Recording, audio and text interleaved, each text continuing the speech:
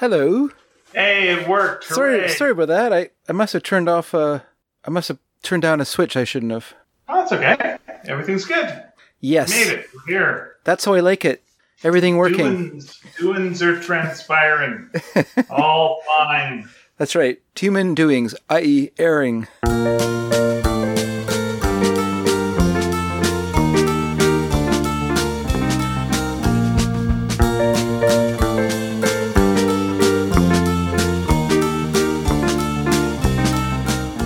Hey everybody, welcome to Sneaky Dragon. I'm Ian Boothby.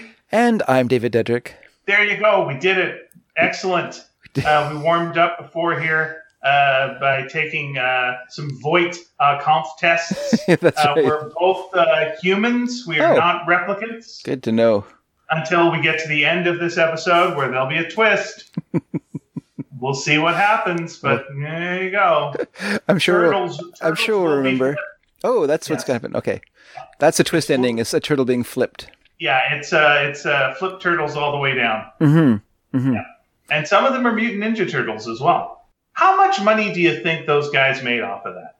How much money do you think Eastman and Laird, who just did a little parody of Teen Titans and Ronin and X-Men and put it all together and created a thing called Teenage Mutant Ninja Turtles? Well, From the day they started to now, how much money do you think, and I don't mean then you blow it all buying heavy metal. I mean just the money that came in, not the money that's gone out. I was going to say that one of them, I mean, they made pretty good money, but the one only made marrying a B-movie actress money, right? So he didn't make A-list. He didn't make A-list money. He made B-list money. I don't see how that's possible. The sheer amount of TV series. But don't forget, they sold the property at some point as well. So did they? Yeah, whatever the furtherance of the use of those characters, they're not getting that. So okay. All right. So they only got that money up to a certain point, I believe, and then they sold the rights. Okay, but they didn't sell it for a bag of nickels. They sold it a bag of dimes. Oh, they saw them coming.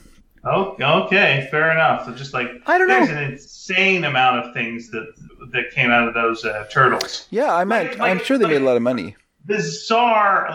I'd be happy with just the video game money. If I just had the Teenage Mutant Ninja Turtles video game money, I think I'd have a pool and I'd be fine. It'd be all right. That'd be all great. We'd all be fine. Yeah. I was saying this, by the way, to Pia the other night. We're watching a TV show where it's some angsty TV show that took place. It was it took place, I think, in Los Angeles. And there's these angsty characters. Wait, a TV show based in Los Angeles? I don't believe that could happen. It is bizarre. But they had a pool. And to me, it was a nice, full, beautiful pool. Yeah. And to me, it was just you got a pool. You're fine. I think they're pretty common. They're way more common in Los Angeles than anywhere else. It's not really a sign of affluence. It's more a sign of we bought a house and it has a pool in the backyard, and oh my god, now we have to take care of this thing. This is a common thing for me. Yes, that when I see pools in LA and things, I'm stop it, you're fine. But this actually, now that I'm thinking about it, it was actually For All Mankind. I was watching that, so it was astronauts. Oh, okay. And it was stressed out astronauts. Yeah. And I'm he's stressed out because you've been to the moon and you're trying to deal with that. I get it. Yeah. Life's weird when you've been to the moon. But you got a pool. Just go for a swim. You feel better. You're just going to feel better. Why are you drinking like crazy and going to the bar and hitting on young girls? You got a pool. If nothing else, invite them to your pool. There, you dum-dum. You'd probably get them to come to the pool if you said, I got a pool. Sure. Dum-dum. You shouldn't be doing that. But yeah. I think a pool solves a lot more problems than people on TV give it credit for. Mm-hmm. Mm-hmm. It also gives you a whole other area you have to vacuum. Well, you don't have to do it.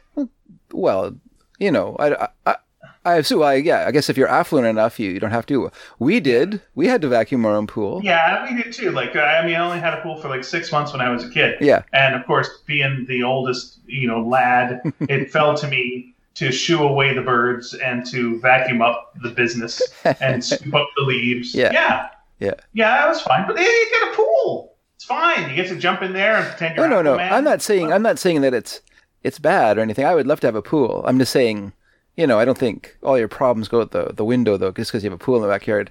Yeah, I had some disagreements with my father, but here's the biggest one I had, which was that we had a big backyard, backyard. Yeah. When we were like in Delta. Yeah. And I asked him once, like, how much would it cost to put a pool in? Like the same kind of pool we had back when we lived in Burlington, Ontario. Yeah. And he went, oh man, it'd be probably about $10,000. Like, oh boy. So whenever something happened where it was theoretically possible to have had $10,000, I just would like turn to him and go, huh? Nah, we don't want that. Why don't you want that? I think it was slightly more than that. I seem to remember when my mom and dad did it. It was when I was in grade 8. It was more than $10,000. Okay, because it's digging. Okay, first of all, I mean, all in, right? Like there's things you got to do. Like we had to, you have to like dig a hole. You have to get the hole dug, which is, like where your parents were. That would have been tricky because they would have had to take the fence line down between two properties in order to get a backhoe into their backyard. Mm. Like we were lucky. Like one of the motivators for us getting the pool at that time was they were starting to develop behind us. And so my dad was like, well, we better, do this now because if we don't, there's no way that it'll be really hard to get the backhoe in. But at the time there was no one behind us. So they could just bring in the backhoe through the back way and just take down, a couple of fence panels and dig out the backyard. But then, so you dig out the backyard. So you're paying for all that stuff. Then you need to have like concrete poured for your deck. So you turn your backyard into this big giant concrete patio. And then you had to build a shed. You had to build a shed for where all the heater goes and the filtration system. It's constantly like the pump and whatnot. And so then we had to like dig the gas lines down from the street up into the backyard. And then we had to run all the electrics as well. And so I don't know. I just think it's more than just. Part of the work was the fact that my dad wanted to like, do as much as possible that he could do himself so that, it's cheaper. So which I think is smart if he can do it. Like he had to like, so he ran all the gas lines up from the road to the pool shed. And then he had to stop there. And then a professional gas fitter had to come and do the final hookup. And that way it was legal. Okay. But still we didn't have to pay anyone to dig I think I talked about digging that trench, which I've never, I was a teenager doing that, and it felt like I was in the Gulag Archipelago. It's just like the most horrible, laborious work I've ever done in my life. Like I had no work muscles then, so it's just like, ugh. It's like every like tiny shovelful of dirt was like just a, I think my dad ended up doing most of the digging, to be honest with you. Like we worked on it, but we just did like the most feeble job, and he had to come in and like do it like nicely, so it was all properly sloped and everything. Okay. But yeah, so I don't know. And then after that, there's still, you still have this, thing in your backyard that now you've built a pool, and now it's going to start to break down. So now you just, you're just fighting time, as you wait for whatever problems are going to creep up. In the various mechanical or the pool itself, and then you're paying for heating and all that stuff. We didn't swim in the winter, but even in the summer, we still had the heater on a little bit, just because it's not California. I imagine in California it would be cheaper that way because you wouldn't have to heat it as much because it's so warm there. Just having a solar blanket on would keep it pretty warm, I imagine. But up here, it's even though it's pretty warm, we're not that warm, and yeah. Still, I would never. Even if I had to work like a prisoner in Siberia building a hydroelectric station, I always felt it was worth it to have a pool. I'd never go back from that, and I would love to have one now, but costs money. The chickens won't lay you. Well, that's it. We don't have room. It's either have a pool or have chickens, and that's teach your chickens to swim. I don't know if our yard is big enough. I guess it is big enough for a pool, but it'd be pretty limited because of the size of we didn't have like a big shop like I have in the backyard. Here's the other thing, by the way, I would suggest. I hope that your chickens live long, happy lives. But at some point, they will leave this earth and go to the chicken beyond that they go to. The Great Chicken Ranch in the sky. The Great Chicken Ranch in the sky. And again, this will be many years from now. Sure. Less than hope. 1 or 2, 1 or 2 years from now. But yeah, they will go to college probably for take a gap year. Oh, the expenses of college! I forgot about that. Yeah, that's very pricey. But I'm saying, like, when you decide, then when your heart is healed enough to adopt again, if you are interested in this pool idea, let me suggest this: ducks. What do you mean, ducks? Well, I mean, ducks are chickens, but they can do more. They can swim. Will they dig a pool for me? Yeah, that's your own business, is digging the pool. But I'm saying, like a chicken would fall in the pool and die. That's the end of the chicken. Yeah. But a duck would dig to it like a duck to water. I wouldn't want ducks swimming in water I was going to swim in. Blah. You know what? Yeah, you've swum in the ocean, and there's worse things taking poops in there. Yeah, you're right though. But it's a lot bigger than a pool. Like one out, just a real big krill dump. It's a lot bigger than a pool though. But you're right. It is something that doesn't bear thinking about when you're swimming in a lake. And then also, here's the thing: if the ducks get bored or they don't like, they'll fly away. They'll be fine. But they'll come back and they'll lay some nice eggs. They'll lay eggs as well. You want like a nice egg? A duck egg's fine. Is that right? Oh yeah. Have you not had a duck egg? No. Oh, they're good. Huh. Yeah, they're nice and rich. They're not they're not a million miles away from. You probably would not. The yolk's a little different color. You would not. I don't know if you would notice or not. I know if there's people like I have a friend who is deathly allergic to chicken eggs. Like deathly, can't touch them. It was funny once they did by funny I mean ooh. I was going to say he did a show where it was an improv show. And it was like, we're going to start with something that you don't know what's going to happen. And then you've got to build on that. And he was like, I'm in, whatever. And they dropped an egg from the ceiling and it like missed him by a foot. And he jumped back like a mile because he just went, oh, that gets on me, I die. So that was a big wake up call. But people who are allergic to chicken eggs, for the most part, are not allergic to duck eggs. So if they want to have like a nice, like in the movie, Birds of Prey, Margot Robbie is allergic to chicken eggs. So that's a duck egg sandwich that she's eating off the top. So you're saying the actress is allergic to? That's correct, yes. Okay. I didn't think it was a funny character quirk they didn't mention that Harley Quinn is allergic to chicken eggs. I don't know what her allergies are. No, I don't know what's canon. I lightly know her creator. I could find out, but I'm not going to. Do that right now. No, I can wait. I'm not going to do that kind of research right now. Send a message. No, I lightly know Paul Dini, and he's nice, and I would like to keep our relationship light and effervescent. So, hey, settle an argument, me and my friend. Is Harley Quinn allergic to eggs or what? Like, what's her allergies? They go, what? What are you doing? Get out of here, you. Sorry. I'd leave. Let's skulk out. That's what I do. I guess for me, like, I remember reading about the recording of Captain Beefheart's Trout Mask replica, and they were like renting a house in the valley, the band, and the house had a pool. And you're like, oh, here's this broke band who are, living on macaroni and cheese, rehearsing for an album that will sell 5 copies, and they're living in a house with a pool. So I don't know. I think maybe that's why I kind of devalue it in my mind.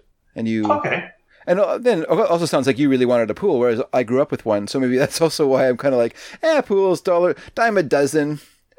We also had neighbors that were like 2 houses over that had an amazing pool. And I always felt like we were if you were keeping up with the Joneses, we were on par as a family there. And it's like, well, we should get a pool then. This is the way this should be. It wasn't like the first house I was in as a kid, I think I mentioned this before, our neighbors broke down. Like, we had like one neighbor who had an above ground pool. And it was like, not great, but it's a pool. It's a pool. And you're a little kid. Yep. What are you going to do? That's fine. Yeah. And then occasionally we'd get one of those little above ground pools, and you'd like climb over the metal rim and like, ow, and fall. And it's so cold. Yeah. You're bad. But the next door neighbors to us decided they were building a pool. We're like, we're so excited. But then mom was scared of drowning. So the pool was 3 feet deep. the whole pool, big long pool, 3 feet deep. How I was weird. like, that's this bullshit. Like, if you're scared of drowning, one of two things. One, learn to swim. That's not hard. Yeah. Two, stay in the shallow end. That's also a thing you can do. Also, you could drown in a puddle, really, so it's not... or wear a flotation device. Yeah. Yeah, they would always tell us that. One person drowned in a teaspoonful of water. Like, okay. That seems careless. That was God choosing that. That's right. Yeah, that sounds like a curse more than a... Yeah, accident. destined to die. That was, they were born to be a cautionary tale. Still fun. Yeah, in our neighborhood, in our row of houses...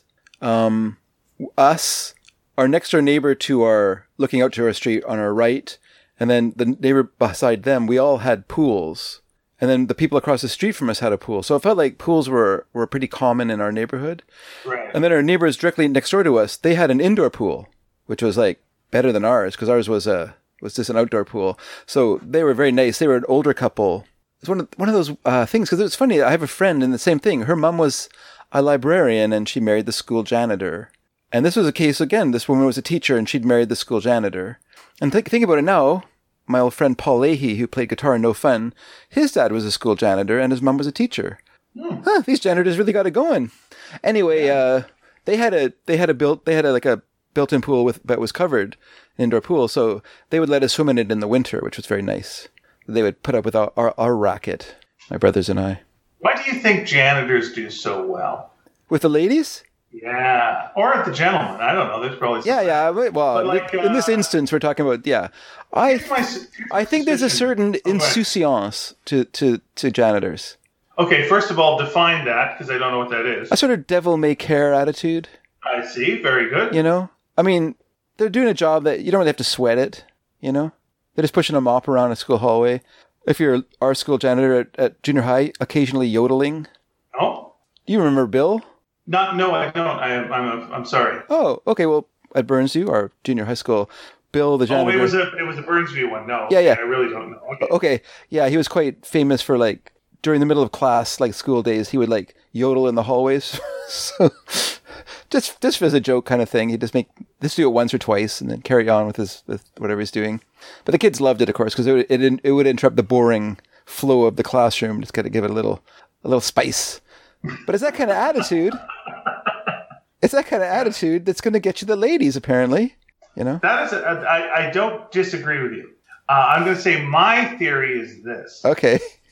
The janitors are like ninjas. Okay. They just blend into the background. You don't notice the janitor there. So the janitor, if they're, say, interested in someone, they can be around them and the person is not noticing them. And so they get a lot of time to soak up the vibe. They get what's this person like? Whoa, what are they into? Well, what's going on? They get the feel of the person. Yeah. So when they do decide to say a little something, it's the right thing to say. Yeah. And then the person's like, oh, this person I didn't notice. Now I notice you. Oh, and that was an interesting thing to say. I didn't expect you to know that about me. That's, we have quite a bit alike. Oh, that's nice. And I'm comforted by you because you clean. And I think, if we get in a relationship, what I'm going to get out of this is a clean house. Sure. I think I'm going to get a nice clean house. This is the kind of person who knows how to clean.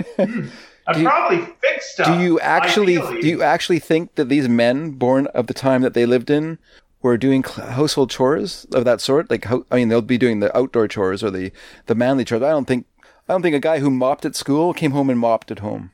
Well, should they come down with the vapors? Who's coming down with the vapors? The lady. The lady of the house? Okay, yeah. Yeah, should she come down with the vapors? Sure. They're not going to need to hire a maid to do the cleaning because this fellow knows his way around a mop. And I mean, he knows his way around a mop on a large scale.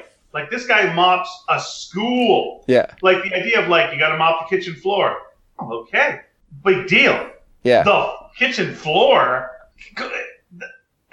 that's an insult almost to mop the kitchen floor. So easy. Sure. Done. Yeah. And we're done. The end. Fine. Yeah, he gets out his industrial mop the size of the kitchen floor and just does one stroke. Done. Yeah. Exactly. One stroke and it's done. Well, exactly. As much as I enjoy both of our, very lighthearted and imaginative theories. Take it somewhere dark. I think it's not that they're taking it dark. I'm just thinking. Dark it up. I'm just thinking in a more prosaic way that probably the teacher's husband was unemployed for a while, or maybe his job wasn't that great, and the teacher had an in to the janitor jobs because she would know when there's an opening. And so she's like, "Hey, Bill, they're looking for a janitor at my school. You should apply for that job." And he's like, "That's a good idea." He applies for it. He's got her as a reference. They're like, "Cool, this is great. You got a job." So it might just be, more backwards engineering than it is forwards engineering that they meet at the school, janitor, teacher. But his other thing then becomes a janitor. Just like I knew a teacher, and her husband was a school bus driver, and and he fell into that job because his wife was a teacher. So that's I'm just going boring. All right, no, that all makes good sense. Okay, and then also I think we've solved world peace. Let's brush the dust off our hands. Yeah, and in the movie, either the janitor is the murderer, or one of the first people murdered, or the eyewitness, as in the movie Eyewitness. Then gets murdered. Yeah, because he doesn't get murdered. Well, he's the one who'll go like, "You don't believe me. No one believes me." Okay. And then he would get, he'd die after that. Okay. Yeah. I was thinking of that movie with William Hurt and Sigourney Weaver called Eyewitness, where he's a janitor who witnesses a murder. Oh, very good. Okay. And there's a scene in it in a stables in New York City. And I was like, New York City has stables? But there's a scene where Sigourney Weaver, is riding in Central Park on a horse. And, would that appeal to you to ride Central Park on a horse? Oh my God, yeah. Oh, okay. I don't think they're there anymore though. I was reading about it a time later after I saw it when I was a teenager, and then I was thinking about it one day when there was no Google when I was a kid. So then I was like, oh, I should Google that. So then I was like, riding horses in Central Park. But I guess in the past there were stables for the hoity-toits there. And I think there are still stables in New York City, of course, but those would be for police horses, just as there are stables at Stanley Park for the police horses. Okay. But not for your run-of-the-mill average Joe. But you could up to a certain time, and I'm hoping it still exists, you could ride horses in Hyde Park in London as well. They had stables there. And that would have been fun as well. Okay, all right. I was just looking how much, there, of course, you can't just rent a horse and ride around. But I was looking at horse and carriage rides and how much they cost. If you just walked up and tried to get a horse and carriage ride for 20 minutes, how much do you think you'd pay for that? For Central Park? Yeah. First of all, you can't do it now because of coronavirus. Sure. When it comes back, how much would that cost you? I'm going to guess about $150. Oh, you know what? You would be overpaying. It is $57. Oh, okay. Well, then that sounds cheap to me now that I've said $150. Yeah, you got to add a little tip on there. That's reasonable. Yeah. You know what? I think that's reasonable. Yeah. You got two or more horses, probably just two horses though, or maybe just one. You got a horse pulling you around a park and a nice cart, and hopefully the driver doesn't say very much, but hopefully he says something. I think there's a happy medium between overly talking person and doing that, and somebody who doesn't say a word. And he's like a guy who would turn to you and go like, "Hey, you want to know how you're gonna die?" That's too much. Yeah, that's not a happy medium. That's too much information. That's a nosy medium who's telling you too much about your future. That's right. He might be happy, but I don't want his. So no, I want them to say something like, "It's a nice day." Maybe answer some questions about the horse, because, Lisa would have some questions. Where are you nice folks from? Yeah. That's right, that kind of stuff. And then once that's all settled, once we agree that we like each other, then he turns his attention to driving the horse, and then Lisa and I can get it on in the back of the carriage. Yeah, nice. While he farts and blames it on the horses. that is natural, and all gentlemen riders do that. That is fine. Yeah, it's called crop dusting. For a reason. It's not. Yeah, crop dusting, you have to walk. Yeah, you have to walk while you do it. Yeah, you can't just sit. Yeah. I'll bless him. He was talking about the horse. If he's blaming it on the horse is crop dusting, though. It is walking. That is true. The horse would be crop dusting. That's true. I'm giving you an out on this. You're welcome. Yeah, no, that does make sense. And just it's the horse. It's actually healthy. It means he's a very healthy horse that's got his act together. He's full of beans, as they say. Yeah. Oh boy, feeding a horse beans, that'd just be wrong. Just an expression. Is it? Yeah. All right then. I'm all for that. All for we idioms. we did a little indulgence today, not a religious kind, but You paid for some sins? That's good. yeah, we're doing reverse Lent, so we're getting stuff. No, I was able to get a deal on a PlayStation VR setup. Oh yeah. So, yeah. Oh, so you got Beat Saber. So we got Beat Saber. Yeah, Good. We're still loading up the controllers. They gotta energize. But what we did was we put on the headset and did a little trip to Hawaii. Okay. And then to Paris, and then to New York, and it's just this feeling of crowds. Oh, it's so nice to be in crowds, and just like that person's right up to me. Oh yeah, that's nice. Yeah, the Hawaii one's especially nice because we know Hawaii so well. Yeah. So it's like we're just standing on all these beaches that we know really, really well, and it's like, oh man. And then you go to Paris, and you're like, oh yeah, here we go. And it was interesting because we got to go into Notre Dame there. Okay. And it's like, oh no, that roof is gone now. Like it's from the past. So I was like, oh yeah, this is the only way you can see this now. Is this virtual? Oh boy, this is cool. And then there was also you go into the Louvre and see the Mona Lisa behind its bulletproof glass. Yep. The tiny postage stamp sized picture. Yeah. Oh, it's all very, very fun. So far, so good with that. Nice. I'm all for it so far.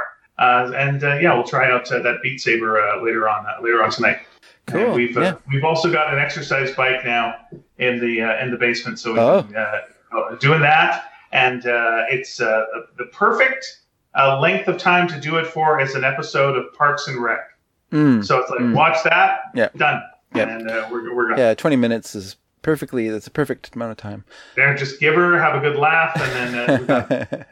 So you've joined that. You've been influenced by all those Peloton commercials on YouTube. So yeah, except for not having anyone talking at me. Jesus, that sounds awful. Oh, we got Dave out there. Hey, Dave, you're falling behind. Yeah. Ugh.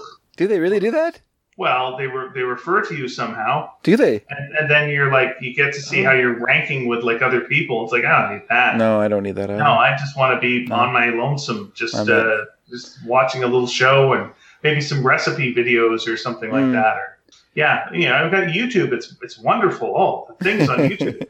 I guess it depends. It depends how you are as a person. I guess I guess people who are competitive or need that kind of competitive feeling in order to like make exercising feel worthwhile, and they would really appreciate that. Whereas to me, that's completely besides the point. Since for me, it's all about vanity. That's all that drives me. Yeah. Have you ever done that? Had like any exercise classes with people shouting stuff at you? Oh God, no. You? Oh no, okay. I couldn't do that. No. It has to be completely private. Nothing. I've had I don't know what you would call them, like fitness people, whatever they are, like trainers. I've had trainers help me develop a routine to follow. Oh, okay. So I would maybe consulted, and I had one lady who I guess I did about six or 8 sessions with her after I hurt my back really badly the first time. Okay. And she helped me develop a program that would be, grueling but not taxing on my back. Yeah, I was going to ask you if you ever had to go through physio or anything like that for any reason. Oh yeah, many times. Yeah.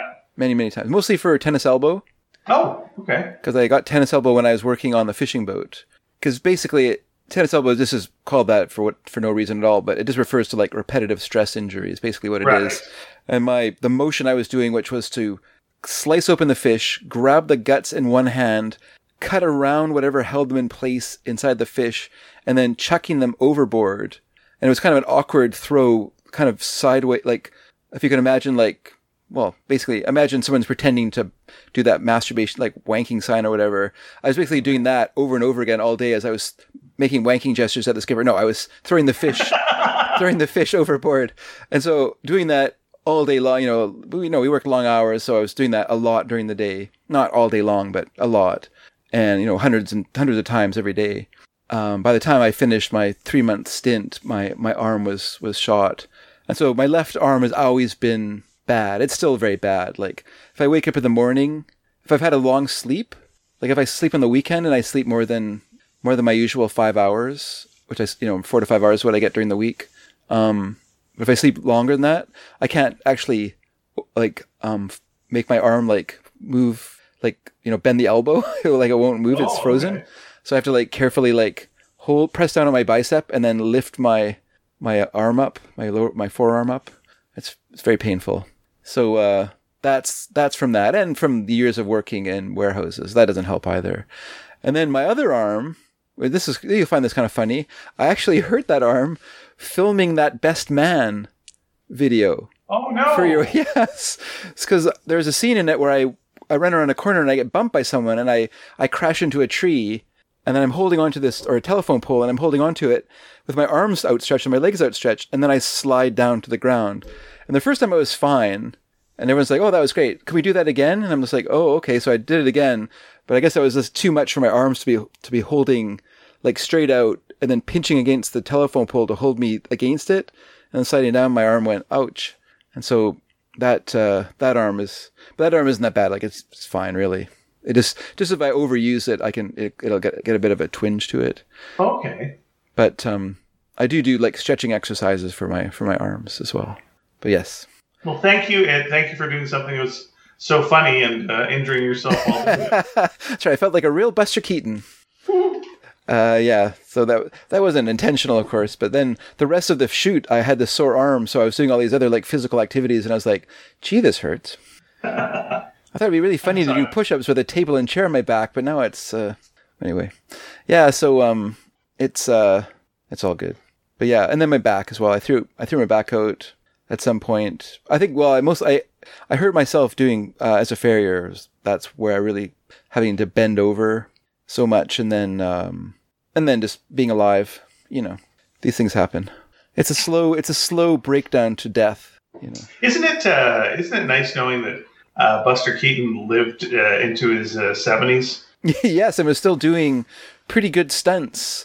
Like even like in, I think it's a Mad World, he does his famous putting both legs up onto a table and then falling to the ground.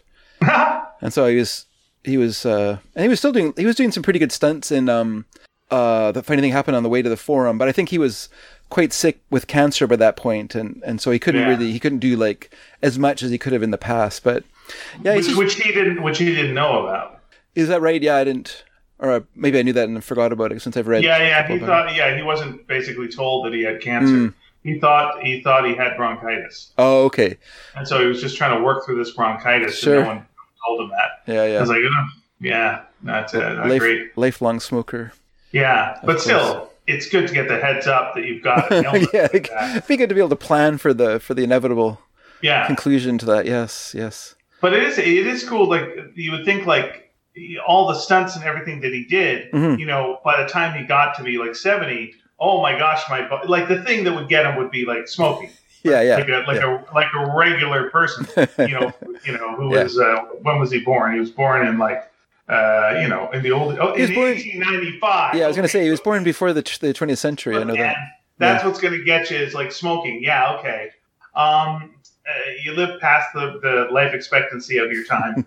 That's fine. But still sad. But what are you going to do? He'd be gone by now anyway. Look, let's be honest about it. He wouldn't be around now. It would be creepy if he was. So all things must pass. That's a. But someone who like got that many injuries and yet was like, still doing stunts like in the later days. Yeah. It wasn't just a big mess. It's like it's very different than when you see sports guys. Yeah. In their later days, you're like, oh. That's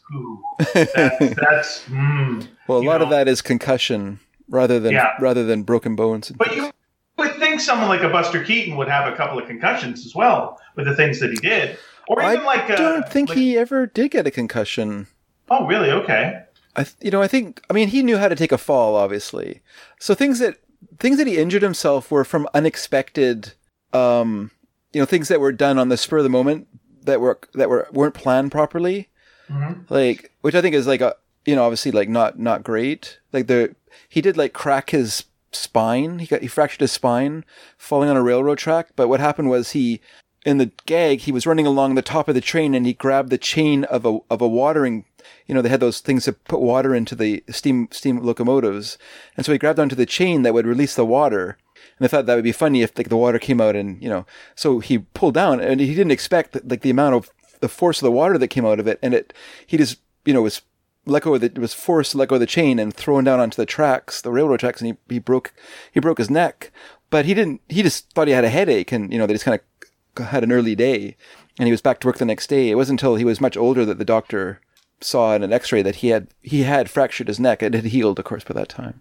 Wow. And then he was doing a short called The Electric House, and the character in the house, or the character in the movie, has made his house with all this electrical parts, and there's an escalator in the house. And I guess he was doing a gag, and his foot got caught in the escalator, and he broke his ankle. So those are things where, it's not from the falls and stuff like that. It's just from these. Well, the one was from falling, but it's more from the unexpected, mishaps. I noticed we were watching Jackie Chan's Police Story a little while ago for the umpteenth time, and there's at the end, they show the kind of back behind the scenes.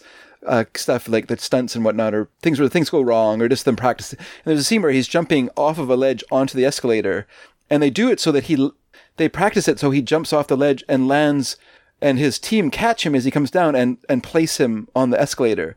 So they want to see like how he can land and stuff. So you can see they're planning it, and then he does it for real, But whereas when he did the slide down the long pole with all the lights and then crashed into the glass house at the bottom, that was a one-shot deal. There was no planning that. He just leapt onto the pole and slid down, and it was just film it and and let's see what happens. And of course that's why there's multiple cameras, so to make sure that they get it. And then of course in the movie they show you every possible angle they filmed.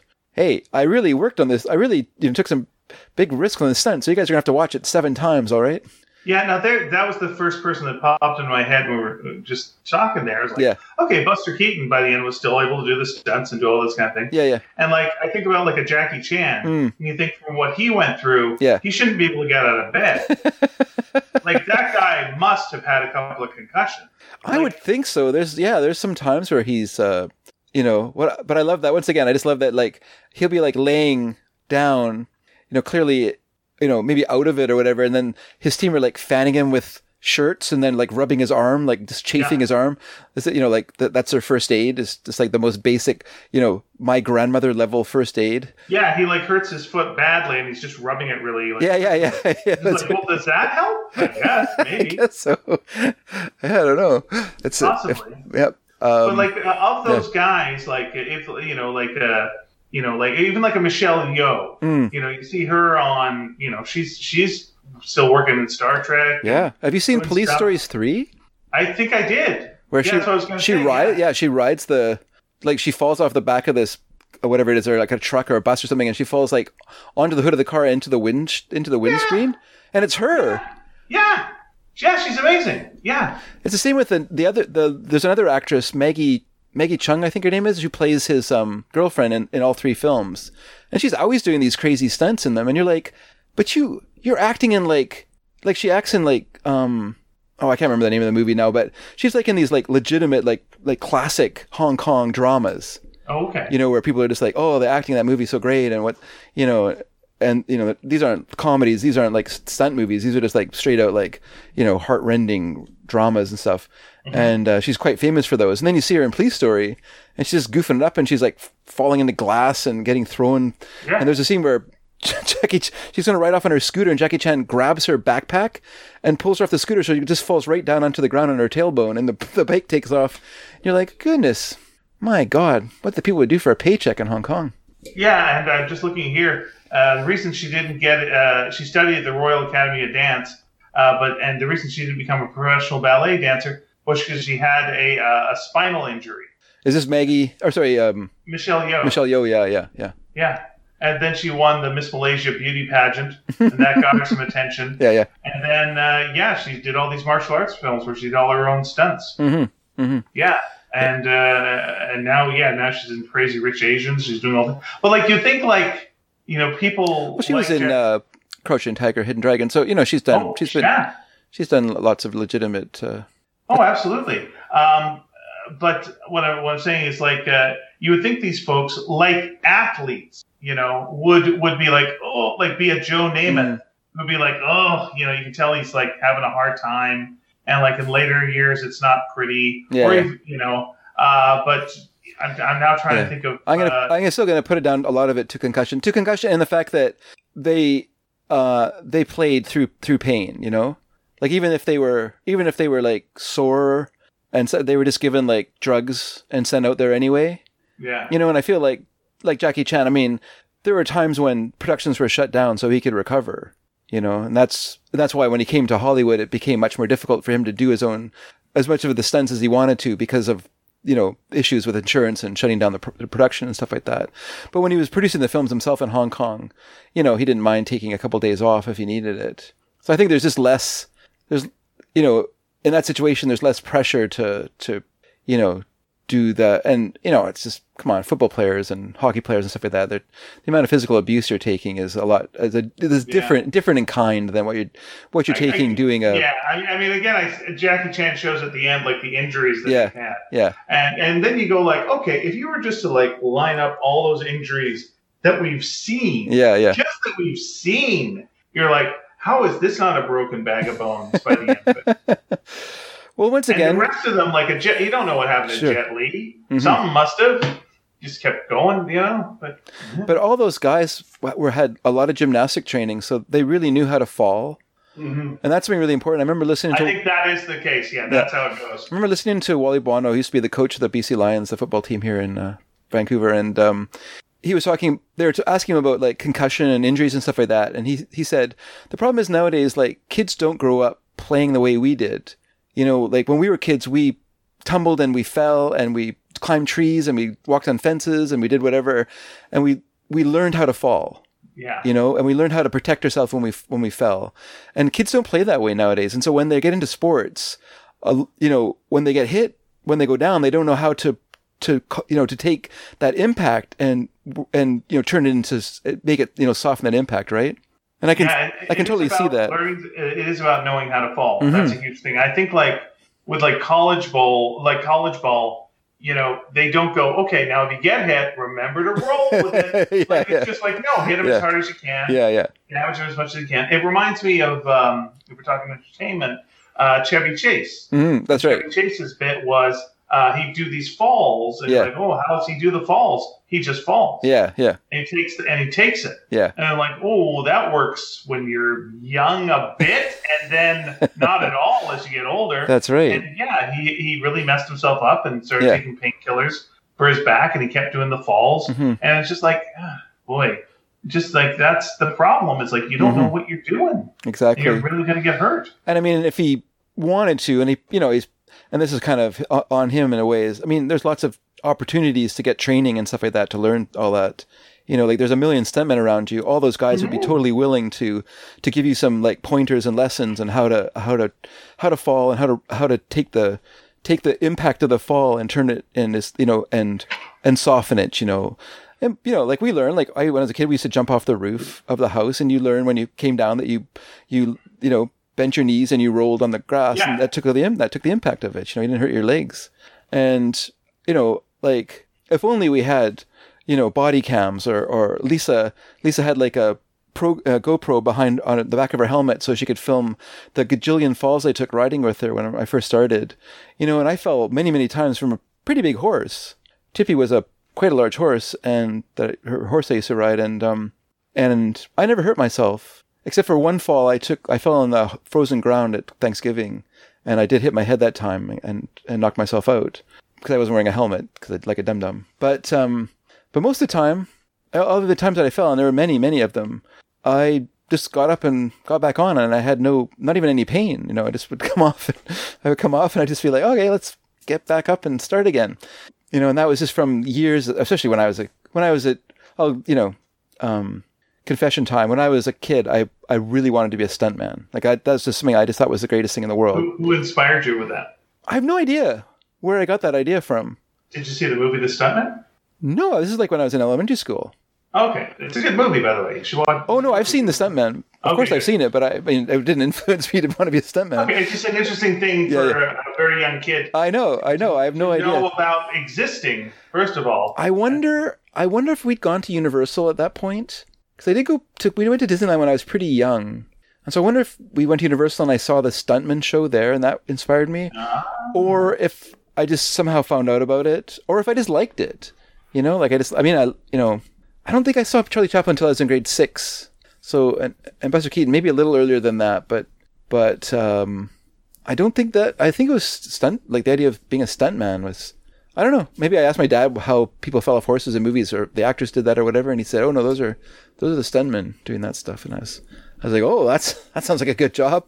So yeah, when I was a kid, I just thought that would be like a great thing. I used to like love to like have like stage fights with my friends, you know, just pretend fight. We didn't have like, you know, where we just throw pretend, you know, punches and we'd fly around and do all kinds of crazy falls. And, you know, the more elaborate, the better.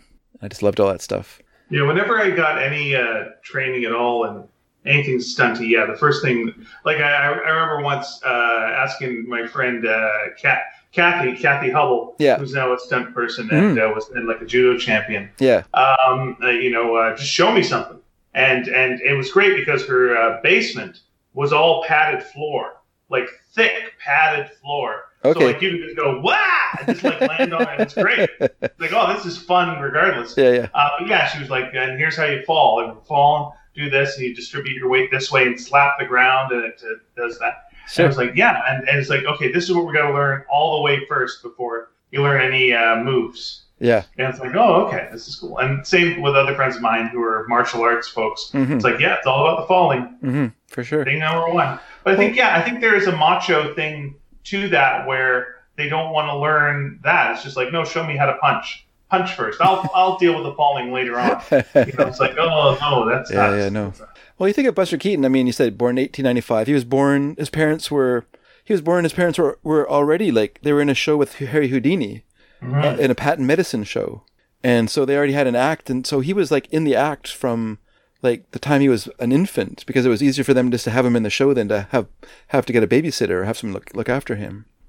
And so they quickly incorporated him into the show, and he just grew up being thrown around the stage and learned how to fall and learned how to, you know, how to sell it and all the rest of it, you know.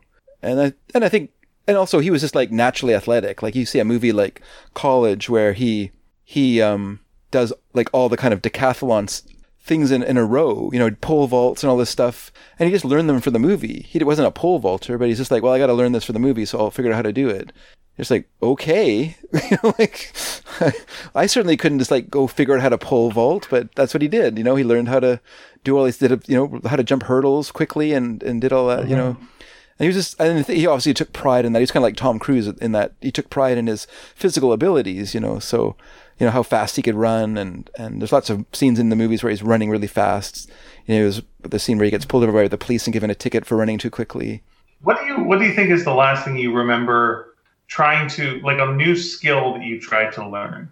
Like, you're just like, I want to know how to do that. I'm going to try and figure that out. Like, currently I'm trying to learn how to shuffle cards. And I guess the one I most clearly remember is learning how to juggle. Like, I want to know how to juggle. Okay. I don't know how to juggle, and I just kept practicing until I could do it. But yeah, do you remember like anything that was like a skill or something like that you're like, this I want to figure this out, how you do this, and then do that. And if you can't remember anything, it's not a big deal. I don't know. Do you mean like a physical skill or?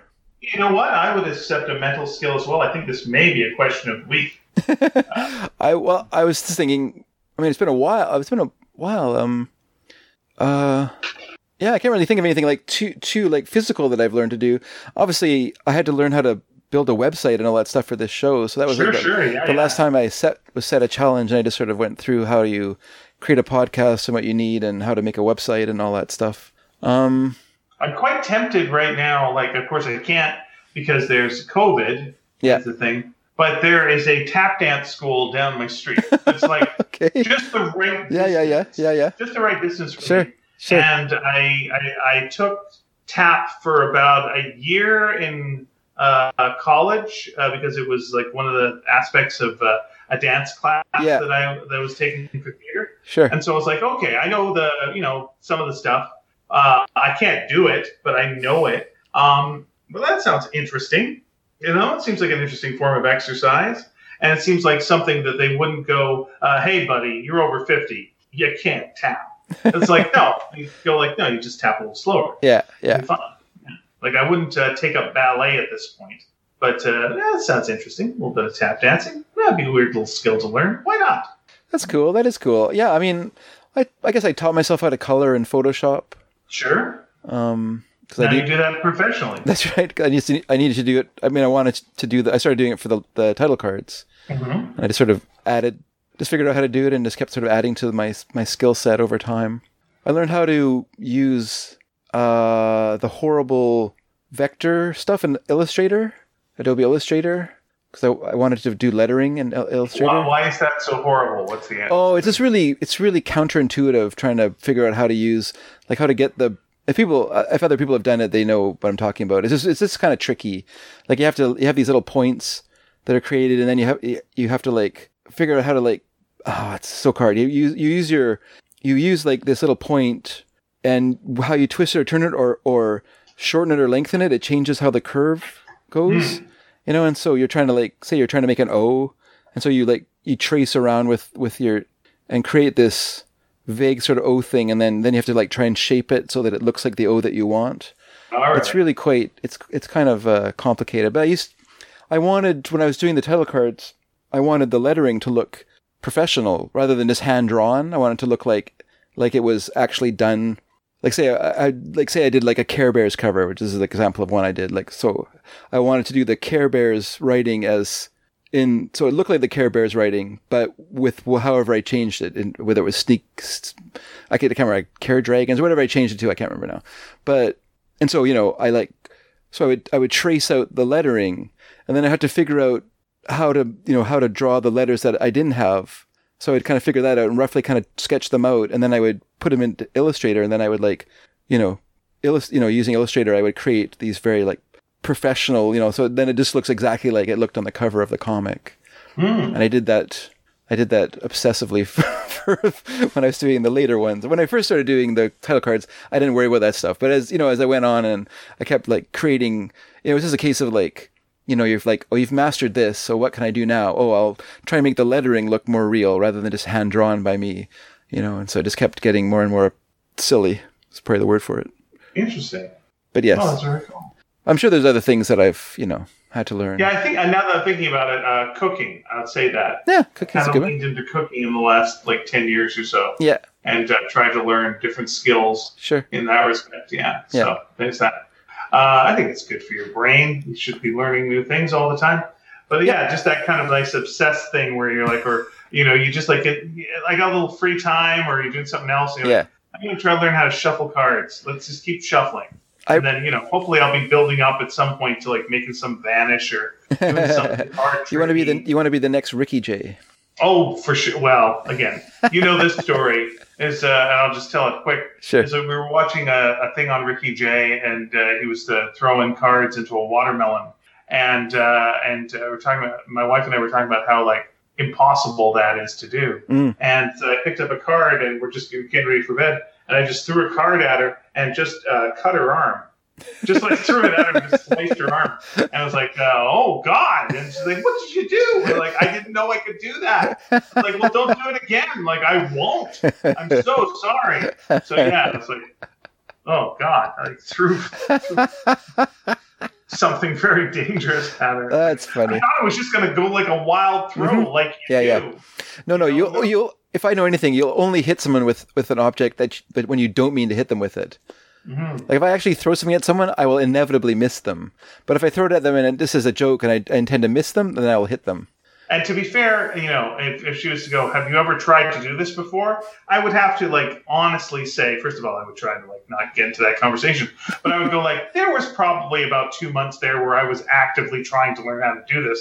And I think it was because of a Burt Reynolds movie where like he was an assassin and that was his thing, was he'd take a business card out or some such. And he just would whip the business card and that would like kill a person. Wow. Yeah. Just a business card, hey? Some sort of business. Maybe he had a special card. I'm not sure. I didn't get to see the movie. It was before I was allowed to go see any movie that I would like to see. Yeah. But it was. I had that problem too. Huh. Oh, and I tried to learn ventriloquism when I was younger as well. Me too. Yeah. Go ahead. I was going to say the problem when I was a kid and still to this day is like it's hard. I have trouble being self-motivated Like I need like some sort of form to make me wanna like. Do you need a deadline, or do you? Yeah, I need like a deadline. I need some sort of pressure, like like be around other ventriloquists that are like goading you on. Well, like when we did the podcast, like when we recorded the podcast, I don't even know if I had the website done at that point. Like we recorded the podcast and I was just like, okay, now I have to like figure out a way where to put this and then how you get it out there for people to hear. But because I recorded it, then the pressure was on me to do all this stuff, Instead of saying to you, we should do a podcast. And then 6 months later think, oh yeah, I guess we should do a podcast, which is the usual way for me. So much better if I have a hard. Yeah, or what deadline. We used to do was, we had a sketch comedy show for lunch, and it was like, oh, well, other people are going to write sketches if I don't. So I'd best be writing a sketch now. Otherwise, I won't have a sketch to do in the show, and I'm going to be the guy coming in as the waiter. Not only that, other people are going to write sketches, and they're going to be terrible, so they're going to better write something good. Well, I don't want to say, listen, it's all fine and good. But why I was bringing up ventriloquism... I'm joking. What's that, sir? Why I brought up ventriloquism, and leading to two things real fast. Sure. One thing would be that the Muppet Show is now available on Disney+. Sure. It's pretty great. Yep. So we were watching the Senior Wenches episode.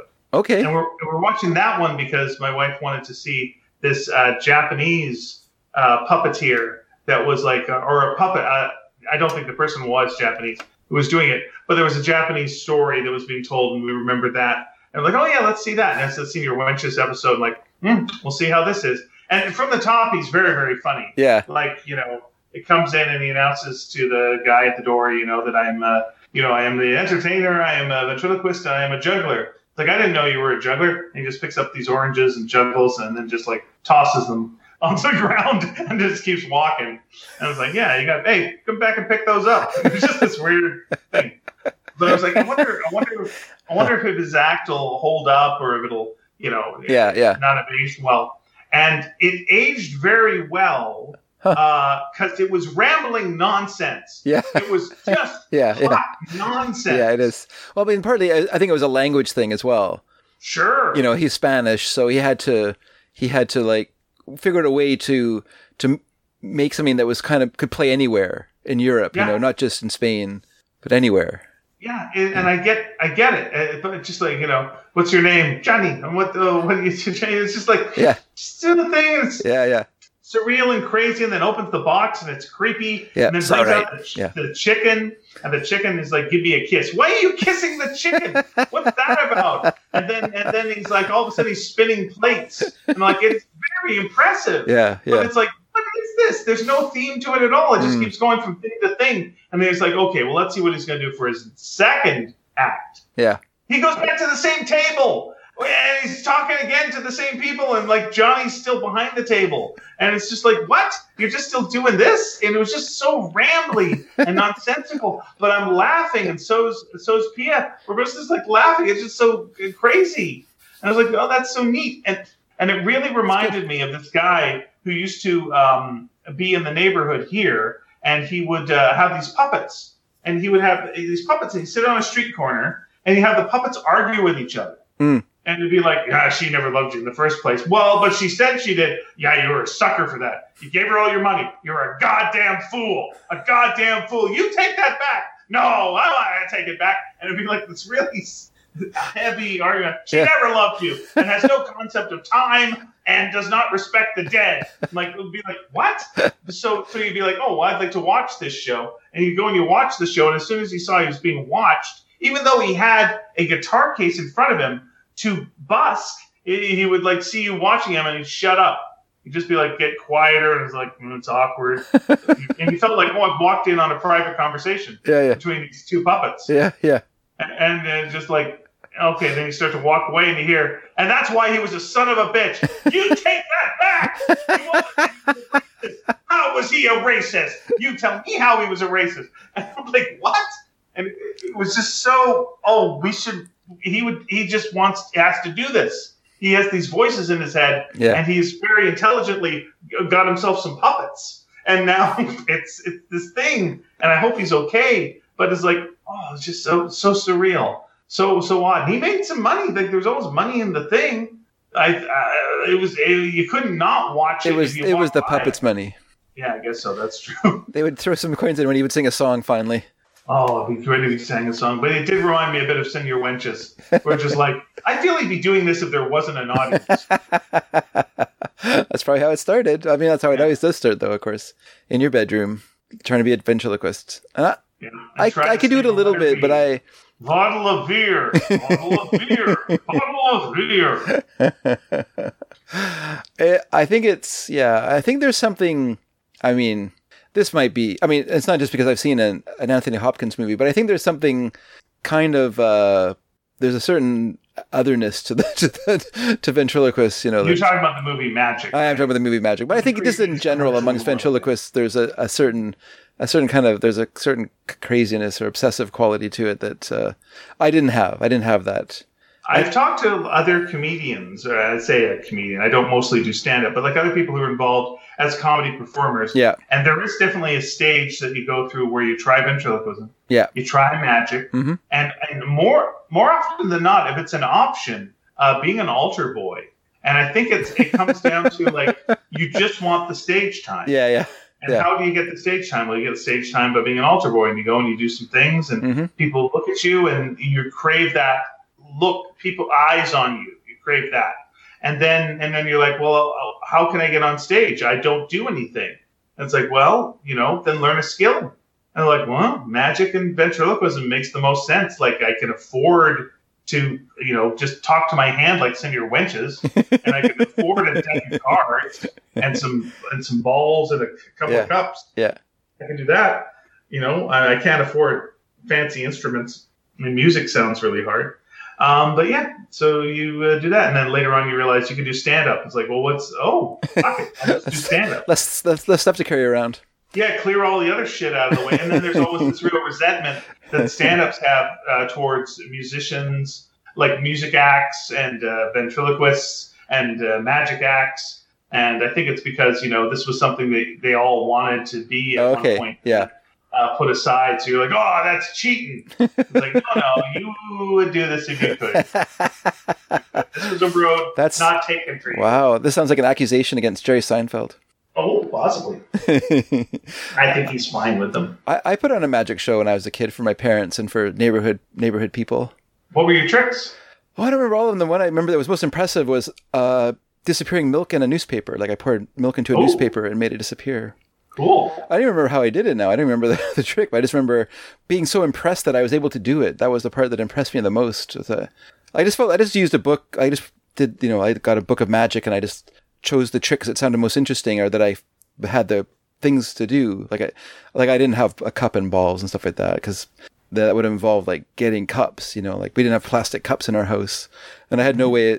I was between grade 4 and grade 6. I'm not exactly sure how old I was when I did it. But I knew it was in our house in Coquitlam, so we moved from there when I was early in grade 6. So it would have to have been before that time, probably grade 4 or 5. And yeah, I just had a table and I put a cloth, hang in front of it so I could hide the gimmicky parts of everything and did the show. And it actually went quite well. Like I'm sure it was clumsy and I didn't fool anyone, but it went well in the sense that all the tricks came off. Like nothing went wrong. It's just, my sleight of hand was probably terrible and my misdirection was non-existent, but, it's pretty much watch me do this trick and also see how it works. But yeah, it was good. I mean, I was happy when I did it. Like, if you tell your friends and your friends' mom and dads and your own mom and dad and your brothers that you're going to do a magic show and then they all show up to see it, then you hope it'll go well. And then my friend and I, we used to make our own puppets. We would make felt puppets. And okay. So we learned how to sew. His mom taught us how to sew at the sewing machine. And so we would just like trace, like basically we'd just sort of draw out like the shape of, we mostly made pigs actually. So we would just get pink felt and we just draw like up arm, the head, other arm, and then down. And we would cut it out, sew it together, and then we'd unfold it so we'd turn it inside out so then the seams would be inside. Okay. And then we would just sew like a button, like a pink button on the nose, and then that would be and then some googly eyes, we'd just glue them on and put ears on it and stuff. So they're just all felt. And we'd make like a lot of them, and then we would just like put on little puppet shows for kids and stuff like that in the neighborhood, behind the couch. We'd just be behind the couch with our hands up in the air, but with such hilarious jokes as a pig with a cooking pot in its mouth saying, "Look, I'm smoking pot." I don't even, as a kid, I didn't even know what that meant, but I just thought it was a funny joke, so I did it. So yeah, it was just we had hip babysitters. So yeah, it was it was fun. It was fun. Yeah. That's not the kind of joke you can do for your parents, though. They'll go ahead. No. That was just for the kid. That was just for neighborhood kids. Yeah, I never. And then that's the 10 p.m. show. The parents come to the 8 p.m. show. Yeah, you can. So then, it's a bit more blue material in the 10. So the moment of humiliation, though, was this other kid found out that I did this. It was like, "Oh, this is so cool. We should put on a puppet show in class." I said, "Oh, that sounds fun. We can write a show out and everything." And so then, I started writing the show out, and I wanted him to help, right? And he was like, "Oh, it's boring. I don't want to write anything. Let's just make it up as we go along." And of course, when you're a kid, you're lazy. So I was like, "Oh, that sounds like a good idea. We'll just make it up as we go along." So then I just so we had 3 pages of script that I'd written. So we did that, and then we just went off. And of course, then it just got boring and fell apart immediately. And I always felt kind of bad about that. It could have been way better, and I wish I hadn't listened to him. But when someone tells you that it would be just as good if we did it without doing any work, you're like, "Oh, that sounds great."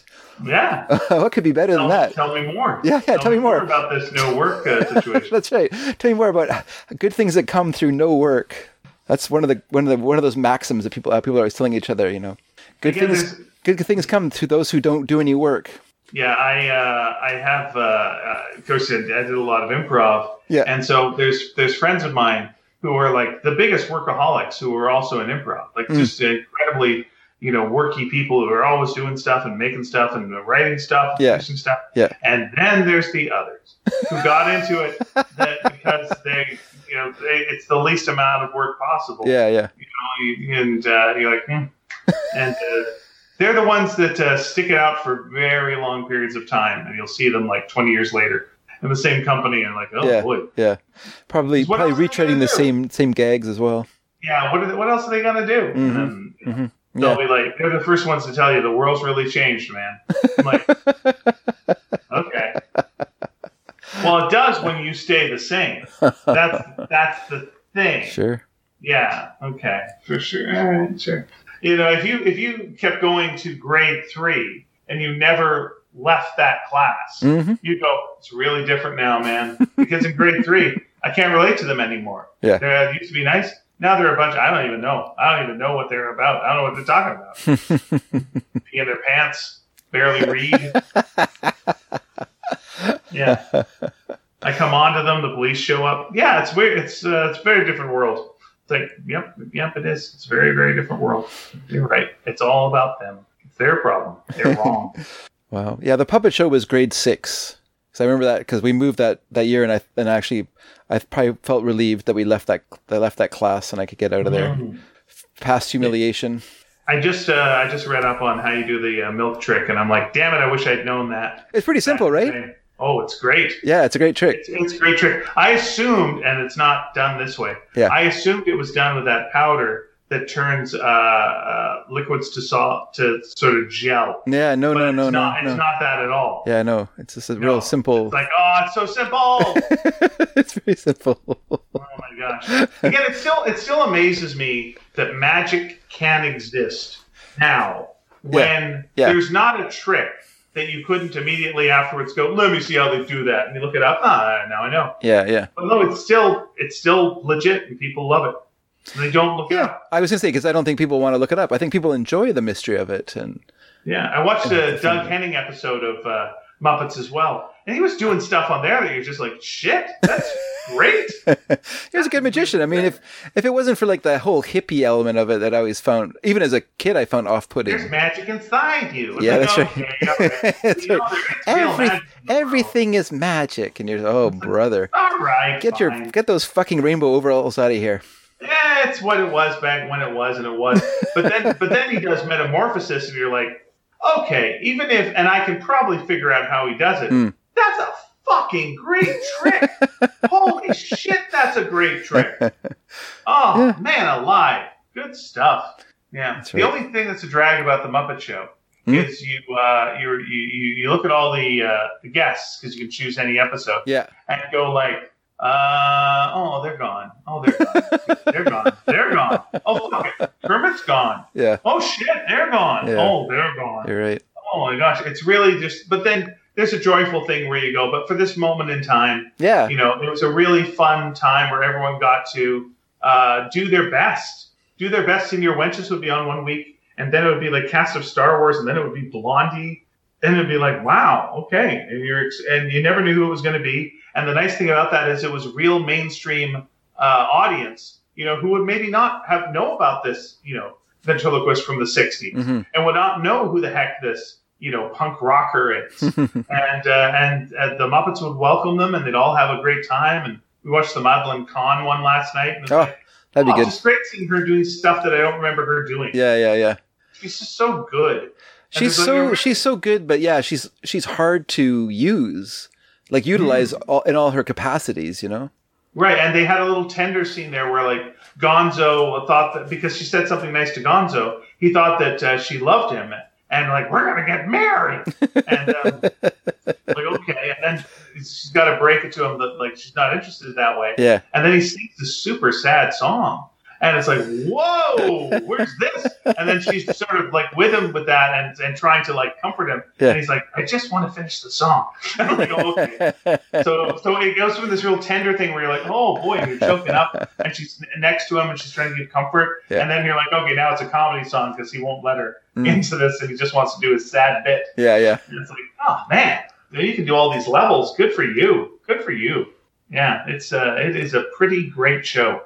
It was really great. Speaking of chickens, yeah, that's a Gonzo. Are we doing a chick talk? Well, this is a brief little thing. I just because I'm looking at my window, and the chickens are in their house with their light on, with their heating light on, and okay, they didn't just turn the light on. You're like, hey, it's at night. But I can see her like she's just standing in the doorway, just drinking from the watering thing, and it's like I'm watching chicken TV. Because there's just this lit up square in the distance through the window. So it's like, or looking through the neighbors, it's like Rear Window. I'm Jimmy Stewart. Whoa, looks like a murder's going on over there. Grace. I can't remember that. That'd be great, like a murder thing. Is she Lisa? Chicken. She's Lisa in that movie, right? Well, could be. I'm not sure. I really don't know. I'm so sorry. Now I'm thinking you will be. You're looking over at the chickens, and then you like aim your binoculars over, and there's like a fox that's doing stuff in his apartment. And then like you go back to the chickens, then you go back to the fox is gone. Where'd the fox go? That's right. Oh. Where do you go? Yeah. Okay. And then you're back and like one of the chickens is missing. Mm-hmm. You're like, hey, wait a minute. Uh-oh. Yeah. So you're asking for the characters' names in Rear Window? Are you asking who Grace Kelly played? I was just curious if you remembered. Lisa Fremont. Lisa, there you go. Okay, so wait. So, is he Scotty? Who? Jim Stewart? Yeah. He's L.B. Jeffries. Oh, L.B. Jeffries. That's right. Shoot. Yeah. And there's Thelma Ritter is Stella. Yeah. And Raymond Burr plays Lars Thorwald. Yeah, such a weird name. But that's got a great opening to that film, right? Because it shows like it pans along and it shows like all the photographs. And you realize, oh, this guy's a photographer. Yeah. And then then you see the shot of the wheel coming off the race car right towards the camera. And then it shows him in his wheelchair with a broken leg, and you realize, it's so good, so smart. Such a good way to introduce. And so no one ever says, how'd you break your leg? You know how he broke his leg. Yeah, that is a damn good movie. It's got the scene in it that I hate in all movies, as in it makes me so anxious, okay. Which is someone's in someone else's apartment. Oh, yeah. And then someone's coming home. Yeah. That just makes me so anxious. Yeah, that's really well done in Manhattan Murder Mystery as well, the Woody Allen movie, with Diane Keaton sneaking into the apartment. And, of course, Woody Allen's, playing the anxious type, so it does that so well. Yeah. It really adds to the... It's not a stretch. It's not. Apparently, it's not really his personality, though. It's funny that he's... Yeah. No, he knows, he lifted a lot of that from Bob Newhart, but good for him. Bob Hope, yeah. Bob Hope, sorry, not Bob Newhart. Bob Newhart came later. They're contemporaries more than mind type. Yeah, they would have been comedy contemporaries, really. Well, no, Bob Newhart started in the '60s, right? That was his. Yep. So did Woody Allen. Started his stand up in the 60s. Oh, okay. Yeah. Okay. Yeah, you're right. When was the Show of Shows? When did Woody Allen work on that? Well, he didn't work on your Show of Shows. He worked on a show that came after that. Okay. That had a lot of the same writers for Sid Caesar, but I think he worked on like some specials that Sid Caesar did after your Show of Shows. Okay. But yeah, but that's like late 50s, early 60s. So he did that for a while. And then I think he like mentioned in passing to his manager that he was thinking about stand up. And then from then on, he was like constantly pressured to do stand up, and then he just found himself kind of doing it. so yeah. Yeah, no, for some reason I thought he worked on that, but no. Yeah, I'm not sure. And I'm not going to look it up right now because, it's just too hard. That's fine. No, it's just sort of interesting because, I've been reading that book, Apropos of Nothing, and it's just curious. He says in there, he says, I look like a bookish person, but actually, I actually don't like to read very much. Mm-hmm. The only reason that I learned a lot of these things is because the girls I'm attracted to like those sort of things. He said I was really attracted to like kind of intellectual, glasses wearing type of women. And so I had to kind of speak their lingo. And so I would learn about this stuff in order to like have, he says, but really like, he says, when I was a kid, I was like a really good baseball player. And that's what I wanted to do I wanted to be a baseball player. And then when he was a teenager, he discovered he had this facility for writing jokes, and he started sending jokes to local columnists, and they would include them in their columns. And then they started putting his name attached to the jokes. And that's what brought him to the attention of people. And so like, oh, this guy, he's a funny guy, writes jokes for the paper. And kind of slowly that way kind of became what was started off as this like, this easy thing that he did became like the job that he did and became like the life that he lived. And there you go. And with a greater, job length than a baseball player. Yeah, yes, that's right. Longer career. Yeah, especially then, too. Apparently, there's two things you can do if you want like a nice long career. Is one, you can write comedy, or two, you can be a martial artist. Because apparently, or a Buster Keaton type stuff guy. Yeah. And there you are. That's where the longevity is. Yeah, I'm now into reading the new Cliff Nesteroff book. Speaking of books and comedy. Yeah, you mentioned. So you got that one about Native Americans and comedy. Yeah. Okay. And it's great. And something I like. It's called "We Had a Little Real Estate Problem," which is Charlie. Who's that a joke from? Charlie. You told me last week, and now I can't remember. I'm sorry. Yeah. Sorry, I got to look that up because I feel bad about that. But what I like about it is Charlie Hill. Okay. What I like about it is he starts sort of at the beginning, but then he'll go to the future and then back again. And it's not a linear bunch of storytelling. So you'll hear about a contemporary, Native American comedy troupe and how and what happened with them. And there's also a lot of references to British Columbia. And there at the beginning, I'm like, oh man, I'm right in. All right, here we go. Does he talk about Tom King, like the Dead Dog comedy? I don't know, possibly. Okay. Dead Dog Cafe.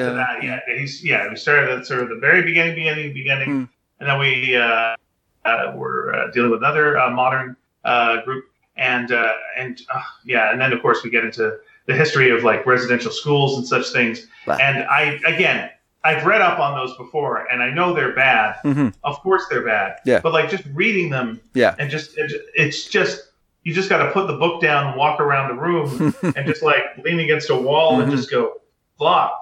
Yeah. That's the Holocaust, man. Like Jesus Christ.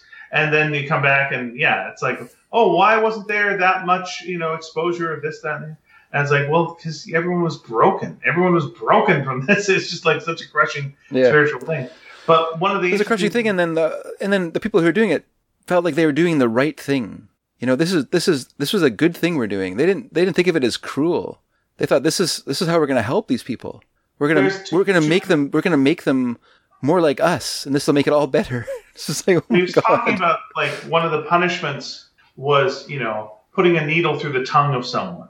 And like this was a not an unusual punishment. Really? Where like if someone did an activity like a punishment activity to the point where they threw up, they'd have to like eat it. Like I know that sounds so grotesque, you can't believe it. Yeah. But it's like when Cliff writes about it, this is one of the research is his middle damn name. Yeah. So he is like he has found like it's beyond like the things that he's I'm not referring to the people who were. No.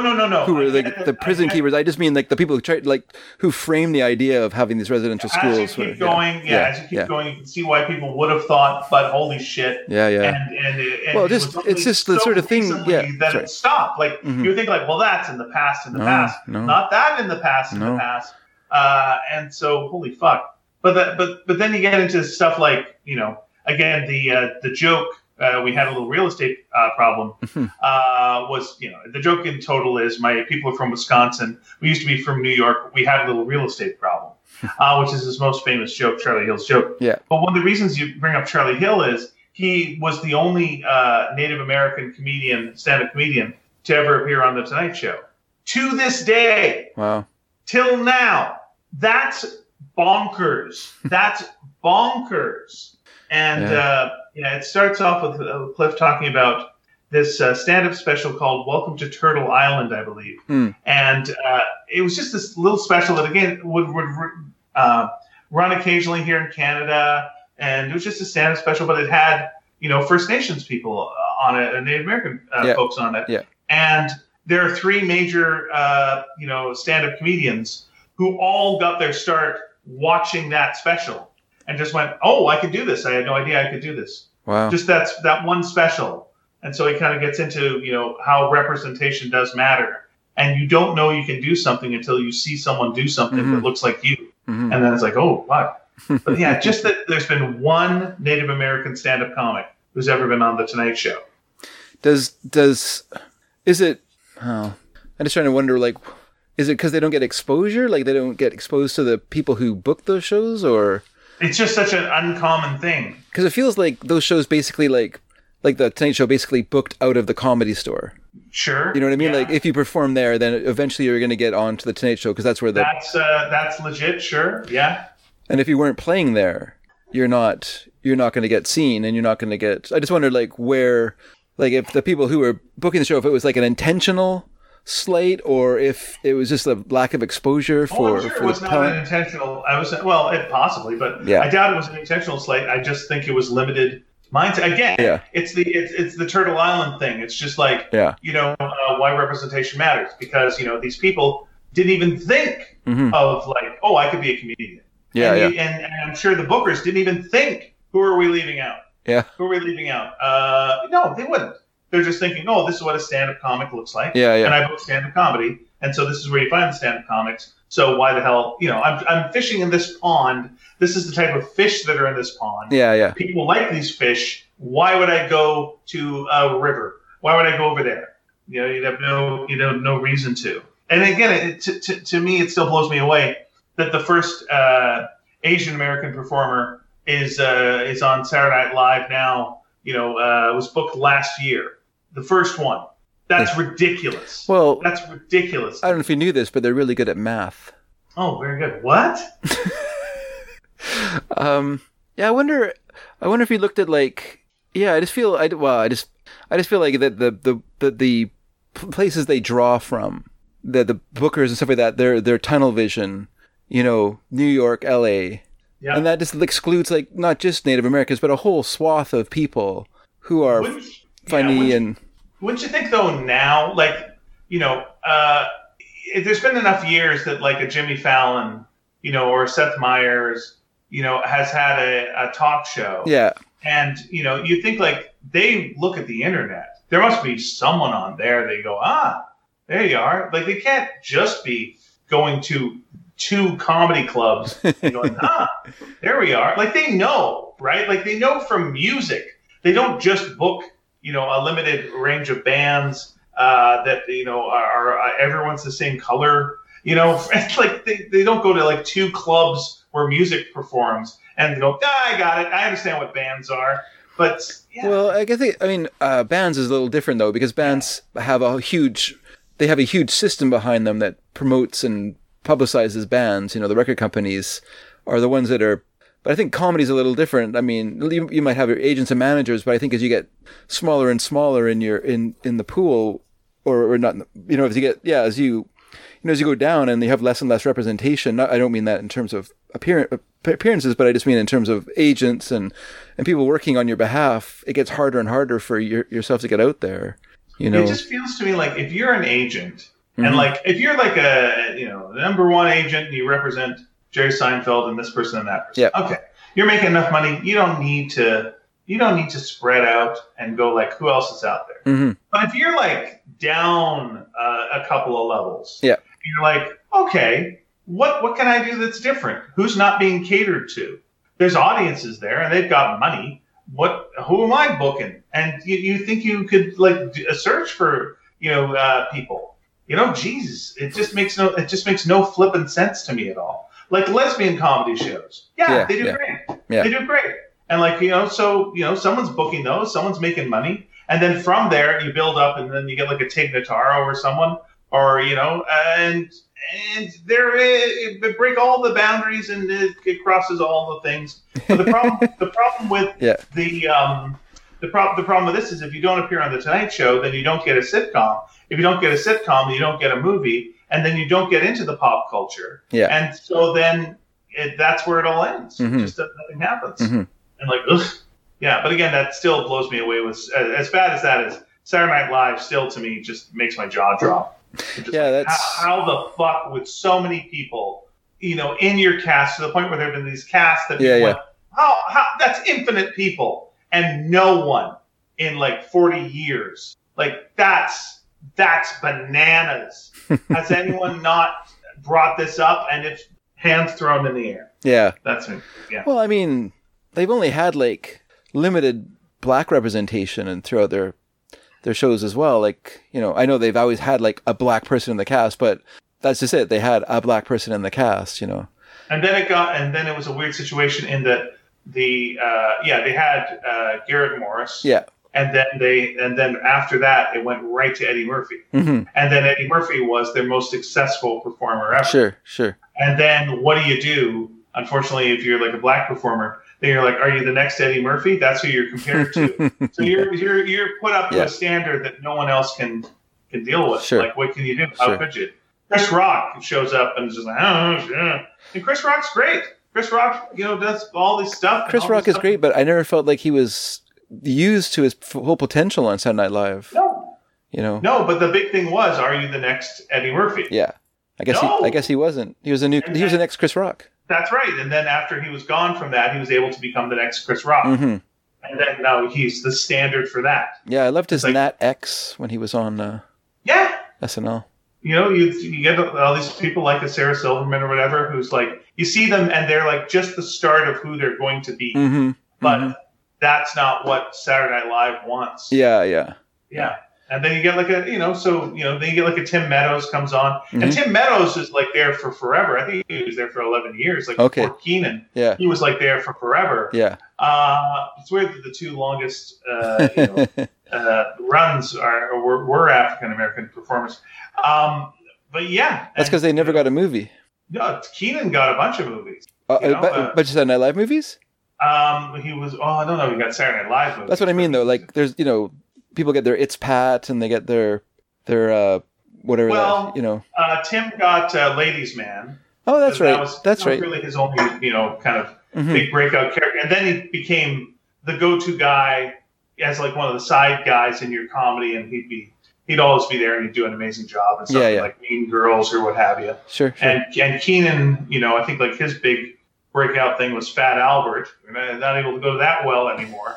This is the weird thing to me. Like when you think like how long Keenan has been on the show, he's been on the show so long that he had been on the show for a while when Fat Albert came out, and that was like, oh, that's great. Yeah. What a break! And what, you got Cosby to be in the movie? Whoa, lucky. So many years go by that they have the 40th reunion special. Yeah. And they have a Jeopardy question, and it's they try to get Eddie Murphy to play Bill Cosby. Yeah. Eddie Murphy's like, no, I'm not going to do that. Yeah. I don't want to keep the guy when he's down. and they get Keenan to play the part instead. Yeah. And it's like, yeah, it's gone that full circle in the amount of time that you've been on Saturday Night Live. It's gone from lucky, that's great, to whoa, that's, yeah. Make fun of that pariah. Yes. Huh. Who was the big Asian American comic in the past? Like who are they drawing? Who are they be drawing from? Well, I mean, you could have had a Margaret Cho, I guess. on the She had her own sitcom though. She already had her like. Now, this is a weird thing to me. Did Margaret Cho never like do a stand-up set on? I guess maybe she didn't. Maybe she wouldn't have had to. By the time she was getting seen, she would have been on All American Girl, so she would not have been doing stand-up. She would have just been doing couch. I'm trying to think like who. They wouldn't have had Pat Morita on probably back in the day, though he did do a circuit. I don't think he did The Tonight Show. Mm-hmm. Now that's a big leap between Pat Morita and Margaret Cho. Yeah. Now, and I'm blanking on Asian stand-up comics that might have then gone over and done Saturday Night Live, but I don't know. Yeah. It's I mean, from what I've only ever my idea of the auditions for SNL just come via Marc Maron, and apparently the most unfair thing you've ever heard. But it feels like they're not that interested in you as in your stand-up, but in your ability to come up with saleable characters, that will kind of keep the show's wheels turning. Yeah, they had one, whenever they would do a Saturday Night Live sketch, not Saturday Night Live, sorry, Star Trek sketch. Yeah. They'd get the same guy. Well, I mean, it was a difference of about 30 years between sketches. Okay. Where they had Chris Pine playing, Kirk. And then the last time they did it, it was John Belushi. Okay. But they got the same guy to play Sulu because he's a props guy who works there. Okay. And it's just like, I don't know, we got to find someone who's Asian. Yeah. Having you. And it was kind of funny that they brought him back, that amount of time later. Yeah. But then also, come on! Yeah, Bowen Yang is like kind of a breakout star now on the show. Good. But the angle they play more up is, that he's, he does a lot of stuff, but like that he's gay. So he plays a lot of like just casually gay characters, like he's in a scene. And the whole thing isn't about his character being gay, but he's a gay character in the scene. I see. That's the thing. So it's just that kind of representation that like gets thrown in. And that gets played up more than his ethnic background. I guess I don't know how you put it, but yeah. Yeah, I guess that's good. Although, I feel like gay actors should also be allowed just to play straight people and not always be. Yeah. Oh, you're gay. Well, you should play a gay person. I think it's because his voice reads that way anyway. So okay. What are you gonna do? Lean into it or not? Yeah. They had a good "It Gets Better" sketch recently, and because they had enough. Gay actors to do it, where it was, from back in the day when the It Gets Better program kind of came, or, idea came through, and then it was like, where are they now? Did it get better? And it was a very funny sketch. It was good stuff. Spoilers. Did it get better? It got, it got better, but then other real life things kick in. So it's like, I guess that's it, isn't it? Yes. Yeah. The bullying ended, but then I had to start working at a job. But then property tax, that's right. I think Kate McKinnon's character was like, I got to marry my wife, and we adopted these beautiful girls who wanted an iguana, and it's been through 4 tanks, and now it's all this, and then it kind of ended with. Her going, it's wonderful that I'm able to visit my wife in the hospital. I just wish she wasn't there after being mauled in the face by the iguana. And then the iguana's there on the couch with her, and she's, Jesus Christ! So it's getting out of its cage. So yeah. That's good. Yeah. Certain things in life get better, and other things, iguanas. Mm-hmm. So Dave. Yes, sir. There comes a time in every show. And every show, like every podcast that you could possibly listen to. That matter, yeah. Where a young person's fancy turns to vampires. That's very true. And during these times, we like to reflect not on the modern vampires, but of the vampires of yore. Sure. And by that I mean of your cable package. I didn't watch it on cable, sir. I watch it on my computer, but yes. Oh, very good. Okay. So vampire. Oh, right, because vampires can't appear on television. but they can appear on computers. That's true. That's right. That's the rule there. That is so the rule. What have you been watching, and what's up with it, and what is this segment called? Well, this, as you know, is Dork Shadows. And I've been watching the TV show Dark Shadows, which is a weird gothic soap opera from the 1960s that, yes, involved vampires, witches, and other things. Wait a second. Supernatural. Now, when you say vampires, is there more than one vampire, or is there just one? Well, there's just one so far. Okay. I guess I meant just sort of in the sense of, and saying witches, there's only been one witch. I just meant in the sort of, I'm speaking in general terms. No, I completely understand. Sorry for calling you on that. I feel like I was a bit of an asshole. Apologies all around. Apology accepted. I didn't feel that way. I'm sorry that you feel that way, but okay, very good. I thought you were just specifying just to make sure. Because that condescension is also one of the things that can kill a vampire. So nice cape. That would be so handy. Yeah. So this week, I actually didn't have like a ton of time to watch Dark Shadows because I had to send about 40 pages of colors to Nina, and so that means I'm using both of my screens to I like to put the colored page on my monitor screen and then blow it up really big so I can look through it really carefully to try and make sure that I haven't missed like noses and things, and just to make sure, or that I accidentally through some changing a color in one place I turned everyone's teeth purple or something like that, you know what I mean? So I didn't have so I was doing that, so I couldn't use my monitor screen to watch the show or have the show playing while I was doing that, or I could have, but then I would have missing everything. So so I didn't. I only watched a little bit last night and this afternoon while I was coloring, because I'm trying to get to page 100 before the month is over.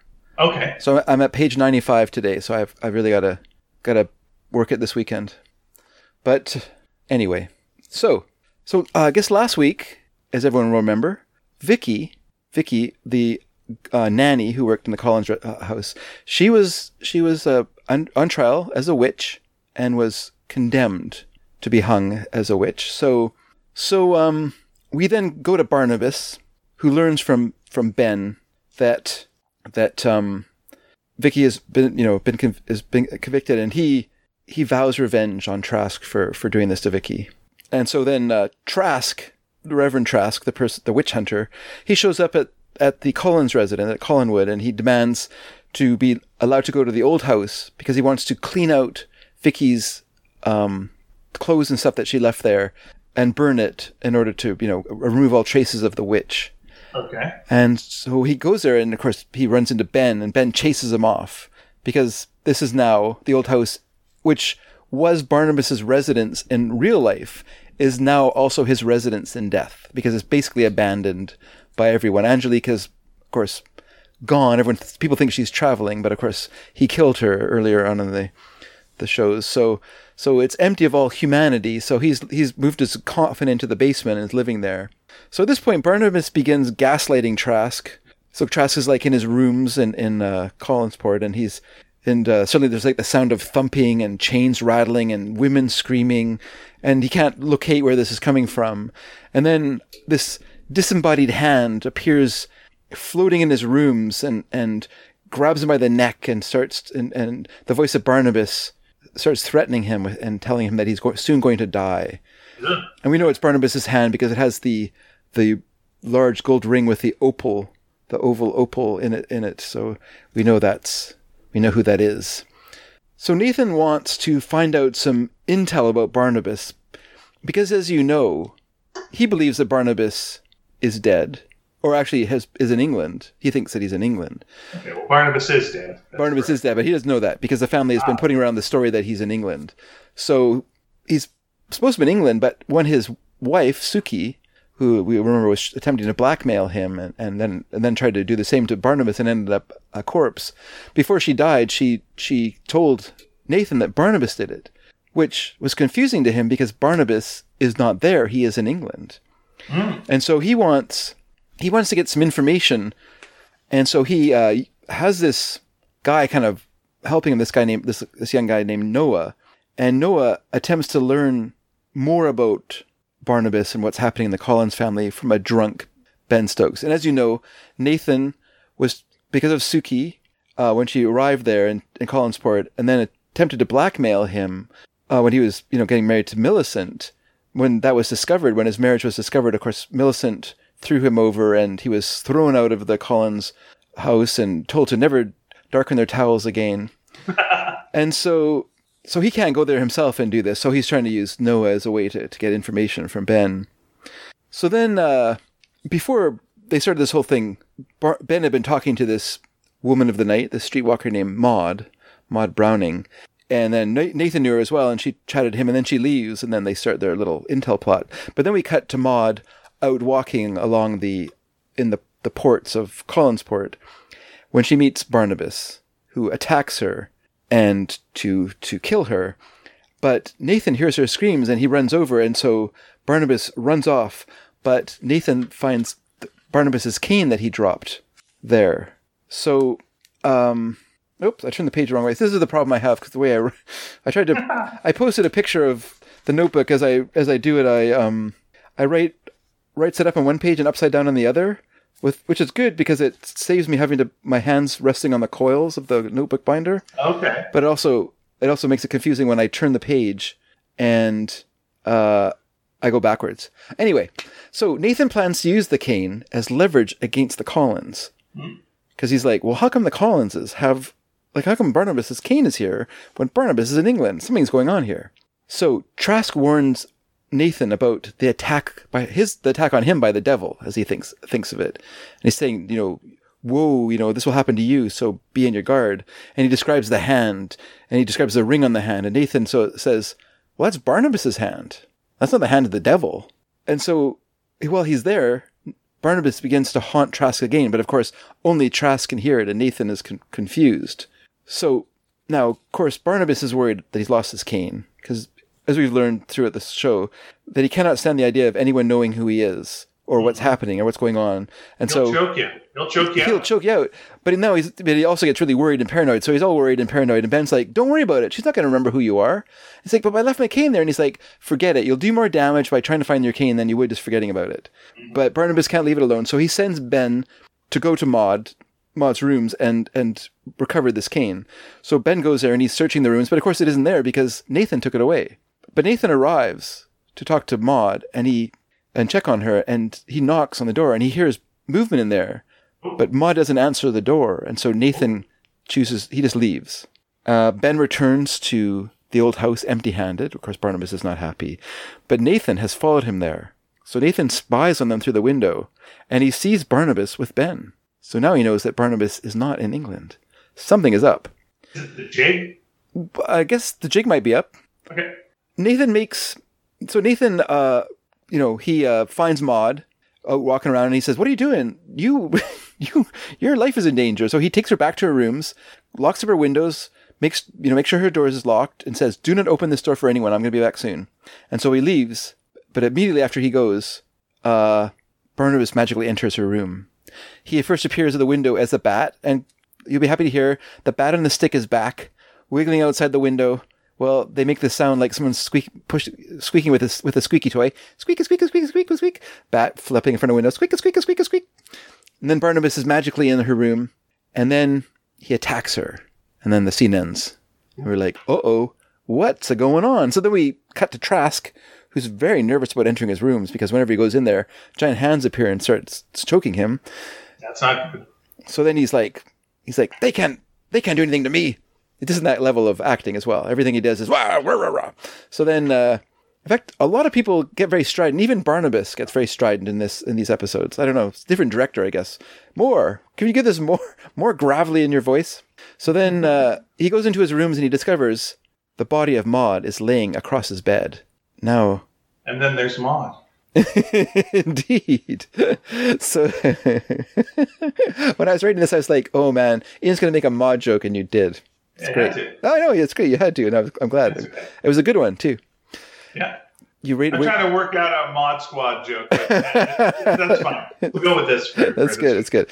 Trask gets Trask calls for Nathan's help. He needs to get rid of this body. He doesn't want to. And so Nathan, first Nathan's like kind of joking with him. Oh, a woman in your room. Well, I wish I had that problem. But then he's like, no, it's not a woman. It's a dead woman. And he goes over and he pulls the sheet back and it reveals Maud. And so Nathan's quite visibly upset because he had just warned her and had left her and thought she'd be okay. And now she is dead. But of course, being Nathan, he immediately looks for the angle and he blackmails Trask into bringing a letter to Millicent for him in exchange for his help in getting rid of the body. Ah. So Nathan and Noah take the body and they dump it into the ocean from the edge of the port. From the edge of the docks, I should say. We then cut to Millicent reading tarot cards, which she has never shown this ability before, but now it was always Aunt Natalie. It's always Josette's Aunt Natalie who would do the tarot reading, but this time it is Millicent reading their tarot cards, and the cards tell her that Nathan is going to be destroyed, and she's so happy. Oh. And her Aunt Naomi comes in and she says, "What are you doing?" And she says, "Oh, I'm using this to foretell," and she shows like how Nathan is he's the love card, and all the cards around it foretell destruction, and then she's at the top as the princess of whatever, and then that means that she's kind of controlling all of these events. And we're like, oh, and then Naomi says, you really should get out more. So then Trask arrives with Nathan's letter, but Naomi won't leave Trask alone with Millicent. And so he has to reveal that he has this letter from Nathan, and wants to give it to Millicent. And Naomi won't let him, and she tears it up. And Millicent says, "Yeah, I didn't want to read it anyway," on Nathan. So then Trask leaves, and then Naomi throws out the letter, and then Millicent immediately grabs it and eagerly like puzzles it back together, and then reads it. So she did really want to read it. So let me cut to Trask sleeping. I don't know why. It's like a real jump cut. He walks out a door. Someone reads a letter. Then we cut to him like laying in bed sleeping. He hears the voice of Abigail. This is, of course, Abigail Collins, the sister of Joshua, who is a feared of witches. Mm-hmm. So he has this dream. And Abigail tells him in the dream that she knows a secret and she must tell the Reverend this secret. And he finds himself in this area, and it has like a door, and it's sort of like in the sort of bricked area, brick walls, and then there's a door. And he opens the door, and it reveals a dripping wet Maud standing behind the door. And she asks him why he threw her into the water, and he's like, "Wasn't me. I didn't know what they were going to do with you." And then he closes the door, and then Abigail appears, and he's like, and he tries to tell her about Maud, and she's like, "That's not what I'm here for. I don't care about that." She wants to tell him that he has to go to the old house, because that is where he'll find the secret of the witch. And he's like, "Oh, the secret of the witch. So I have to go there." Must be the season of the witch. That's right. Yes, the season of the witch, which is Tarragon. So then... That's the seasoning. Yeah. Oh, seasoning of the witch. Sorry, I was confused. That's right. That's right. So then Nathan and Trask are talking, and Nathan is telling him about this dream. And Nathan is like, "What? What happened?" And Trask is like, "I got to go to this old house." And he's like, "Well, first... it didn't really happen. It was a dream." And he's like, no, it really happened. Abigail talked to me and told me I had to go to the old house. And Nathan's like, "Yeah, but you were dreaming. Like, not." But then he's like, also, he doesn't want Trask to go to the old house because that's where Barnabas is. So he knows it's dangerous. Mm. And so he's saying, don't go to the old house. But he doesn't want to tell him why.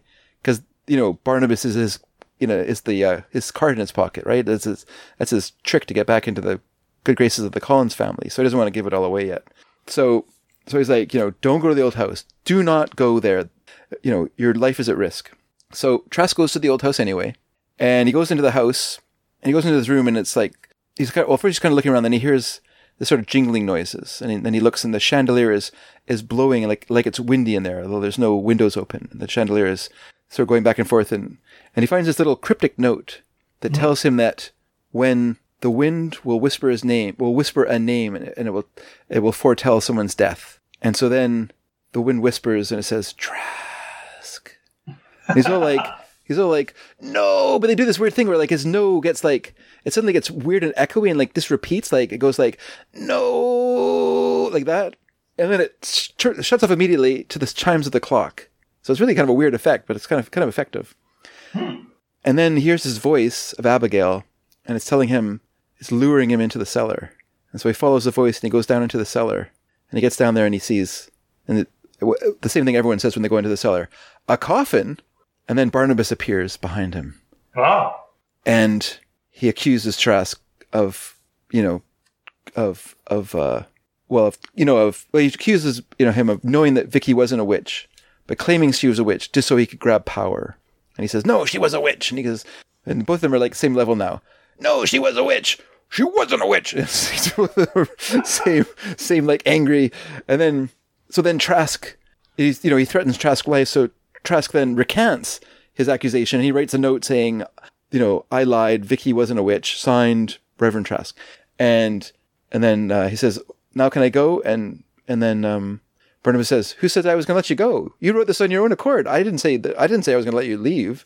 And so then what happens is a real Cask of Amontillado situation. Because the Reverend Trask finds himself bound up, hanging inside a wall, and Barnabas is bricking it up. And it's quite effective, actually, because that's the way to do it. They have the camera basically behind Trask as the bricks are going up. And so they cut to other things, and they cut back to this. And then there's the final brick that's missing.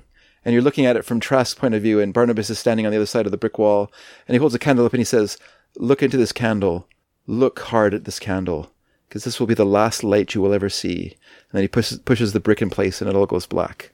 And that's the last you'll see of Trask, I imagine, unless he comes back as a ghost again, which is nothing against that. I mean, not the actor, though, because the actor will soon appear, I imagine, as another character. But anyway, so then Nathan basically hires Noah to become his accomplice and his helper in his plan. He has a plan for getting Millicent back.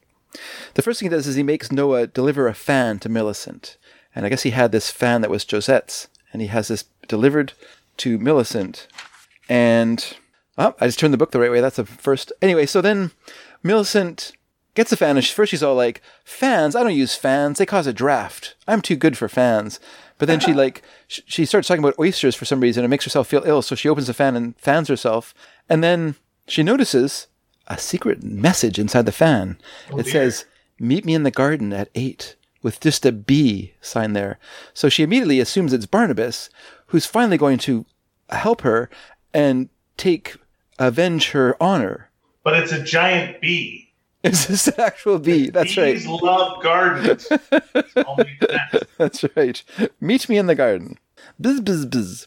So then Aunt Natalie comes in and she discovers Millicent is like getting this box of dueling pistols out of this place. And she's like, "What are you doing?" And she goes, "Oh, I'm, she's something about, I'm meeting Barnabas. My cousin Barnabas is coming to help me and avenge me. So I'm getting these guns for him to use." And Natalie's like, "What? This is not," so she tries to convince Millicent, that she shouldn't do this. Yeah. And the scene ends by Millicent saying, "Okay, I won't go." And then the next scene is her going outside into the garden. No, actually, the next scene is Peter Bradford arrives to show Natalie, Aunt Natalie, this is Josette's aunt, the Trask letter. And of course, Natalie's like, "I don't want to see this letter. Bunch of garbage. Who knows where it came from?" And he's like, and Peter actually makes a good point. He says, "Who benefited the most from all the terrible things that happened? Did any of the Collins family benefit from all the terrible things that happened? Did Vicky benefit from all the terrible things that happened? There's only one person that went up in all the tragedy that's happened, and that's Angelique." And Natalie's like, You're right. Angelique is the only person who benefited." And she looks and she takes a note and she compares it to a note that letter Trask had sent her. And she goes, "Well, it's in his handwriting." That's where it hangs. But I think Natalie realizes now that Angelique was the witch. So then we cut to Millicent going to the meeting spot. She brings, of course, the clumsily carries this big giant box of dueling pistols. And what happened is Nathan has arranged for Noah, a masked Noah, to attack Millicent so he can come to her defense. And Noah uses Barnabas's cane so that Millicent will see it. And she'll recognize it as Barnabas's cane because it has a very distinctive wolf's head on the top of the cane. And so, of course, he attacks Millicent. He starts choking her with the cane. And then Nathan comes in. And he may not explain this to Noah before the actual plan, like what the whole plan was. But then he punches him twice in the face. But then Noah gets his own in because then he hits Nathan on the side of the head with a cane. So I guess it's pretty even after all. And then Millicent, of course, is shaken and she's clinging to Nathan, and Nathan is, of course, taking advantage of this to get, to get her forgiveness and explain to how terrible it's been for him to not be able to see her, etc. And then so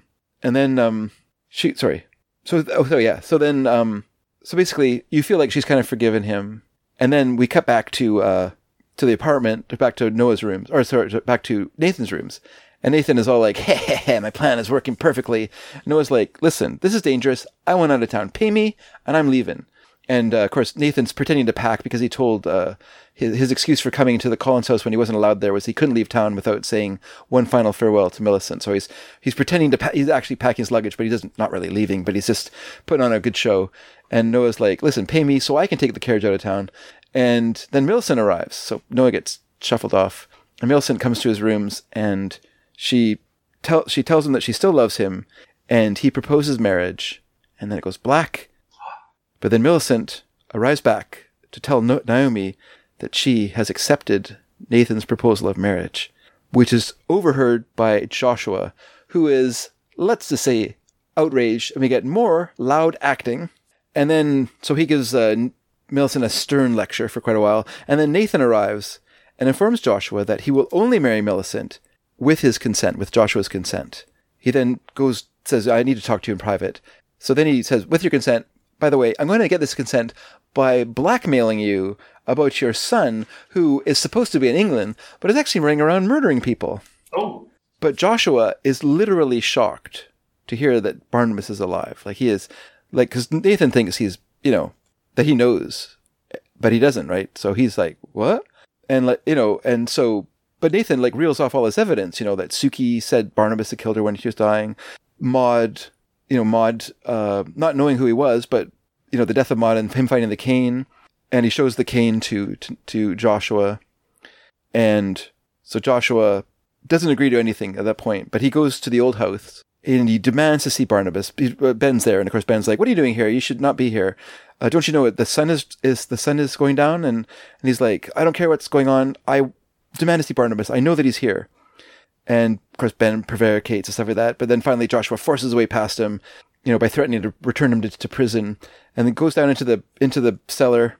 And of course, this is all done with the intercut with shots of the sun setting. So we know that the sun is getting lower and lower. And then when he goes down to the basement, we see the sun is set. And as he goes down there, he goes in, and guess what he says when he goes into the cellar? A coffin. Just like everyone else. Everyone comments on it. Sure. To be fair, it is a coffin sitting in a cellar. So even I don't think I'd say it aloud, but I would probably say in my head, a coffin. But he says, a coffin. And it's bigger on the inside. No, wait, wrong show. And as he sees it, the lid starts to come up, and the hand of Barnabas reaches out. And we see the ring on the hand. And Joshua says, Barnabas. And there we go, everyone. That's where it ends this week. Dum, dum, dum. Indeed. A real cliffhanger. You know what I like is that there's so many spoilers for modern shows right now. Yes. And you know what? We're going to spoil a show a million years from 50 years ago. It's like if I was dropping like Gunsmoke spoilers. Yeah. And just like, that's cool. Listen, no one else is doing this. I hope not. If you want, there's probably some show that is breaking down all the episodes in depth. Yeah. But no one's giving you this casual overview. Like, you're going to be able to go to the office when you can go back to the office. Yep. And people will be around the water cooler, and the topic of Dark Shadows will come up, and you'll go, that reminds me of the time they went back in time, and the actors who played these characters played those characters. And it's like, what? And then a wet Maud showed up. Like, huh? And you're just going to be the Belle or Beau of the office. Yeah. With all your business. So good for you. Good for you. It's just a public service. That's why I view it. That is why we do it. If we don't get the Nobel Peace Prize for this, I will be very upset. And now for some Johnny Dollar spoilers. We got spoiler. He cheated on his expense account. We were very lucky to receive letters from you guys this week via our message board, via email. Yep. And I think that's it. That's enough. Yep. And so, hey, look, if you want to write to us, it's like maybe you want to talk more about Dark Shadows or chickens, or such things. Yes. Or talk about whatever our question of the week is. You're going to go to sneakydragon.com. That's our website. And you're going to post them probably on our message board. So that's what I'm going to read right now is those ones. There'll be other options. Oops, sorry. But I'll tell you them later. Yeah. Go ahead. I was just going to say, you'll have to go back to the last episode, though, because there's a comment from Jim Middleton. Oh, he left a late one. So all right. Well, as we always say, don't fret about missing out on questions and stuff like that. You can always comment on older episodes, and we will get those messages as well and make sure we read them on the show. Sure. As we say, better late. Period. So I'm gonna let you read, but I'm gonna disappear for a minute because I forgot to bring my tablet outside. Okay. And I need that to see emails, so I'll be right back. But you look for this Middleton letter that you were. James Middleton. Here we go. Yeah. So 2 episodes back, we were talking about what movie or TV show would you like to improve by replacing one cast member, or what song makes you cry. Wouldn't it be funny if the chickens attacked Dave when he went outside? That'd be hilarious. They just flip out and they're just anyway. James Middleton writes, we're also talking about Dark Shadows. The dark shadows of my happily misspent afternoon youth was during 6th grade onward, when it ran just as we were coming home from school. There were recess discussions about the series, replacing the fevered examinations comparing the merits of the Addams Family versus the Munsters, which had faded from broadcast rotation by then. I saved my allowance to buy the TV soundtrack after that, and was disappointed that Quentin talked over the 1900-ish tune Quentin's Theme. Oh, that is disappointing.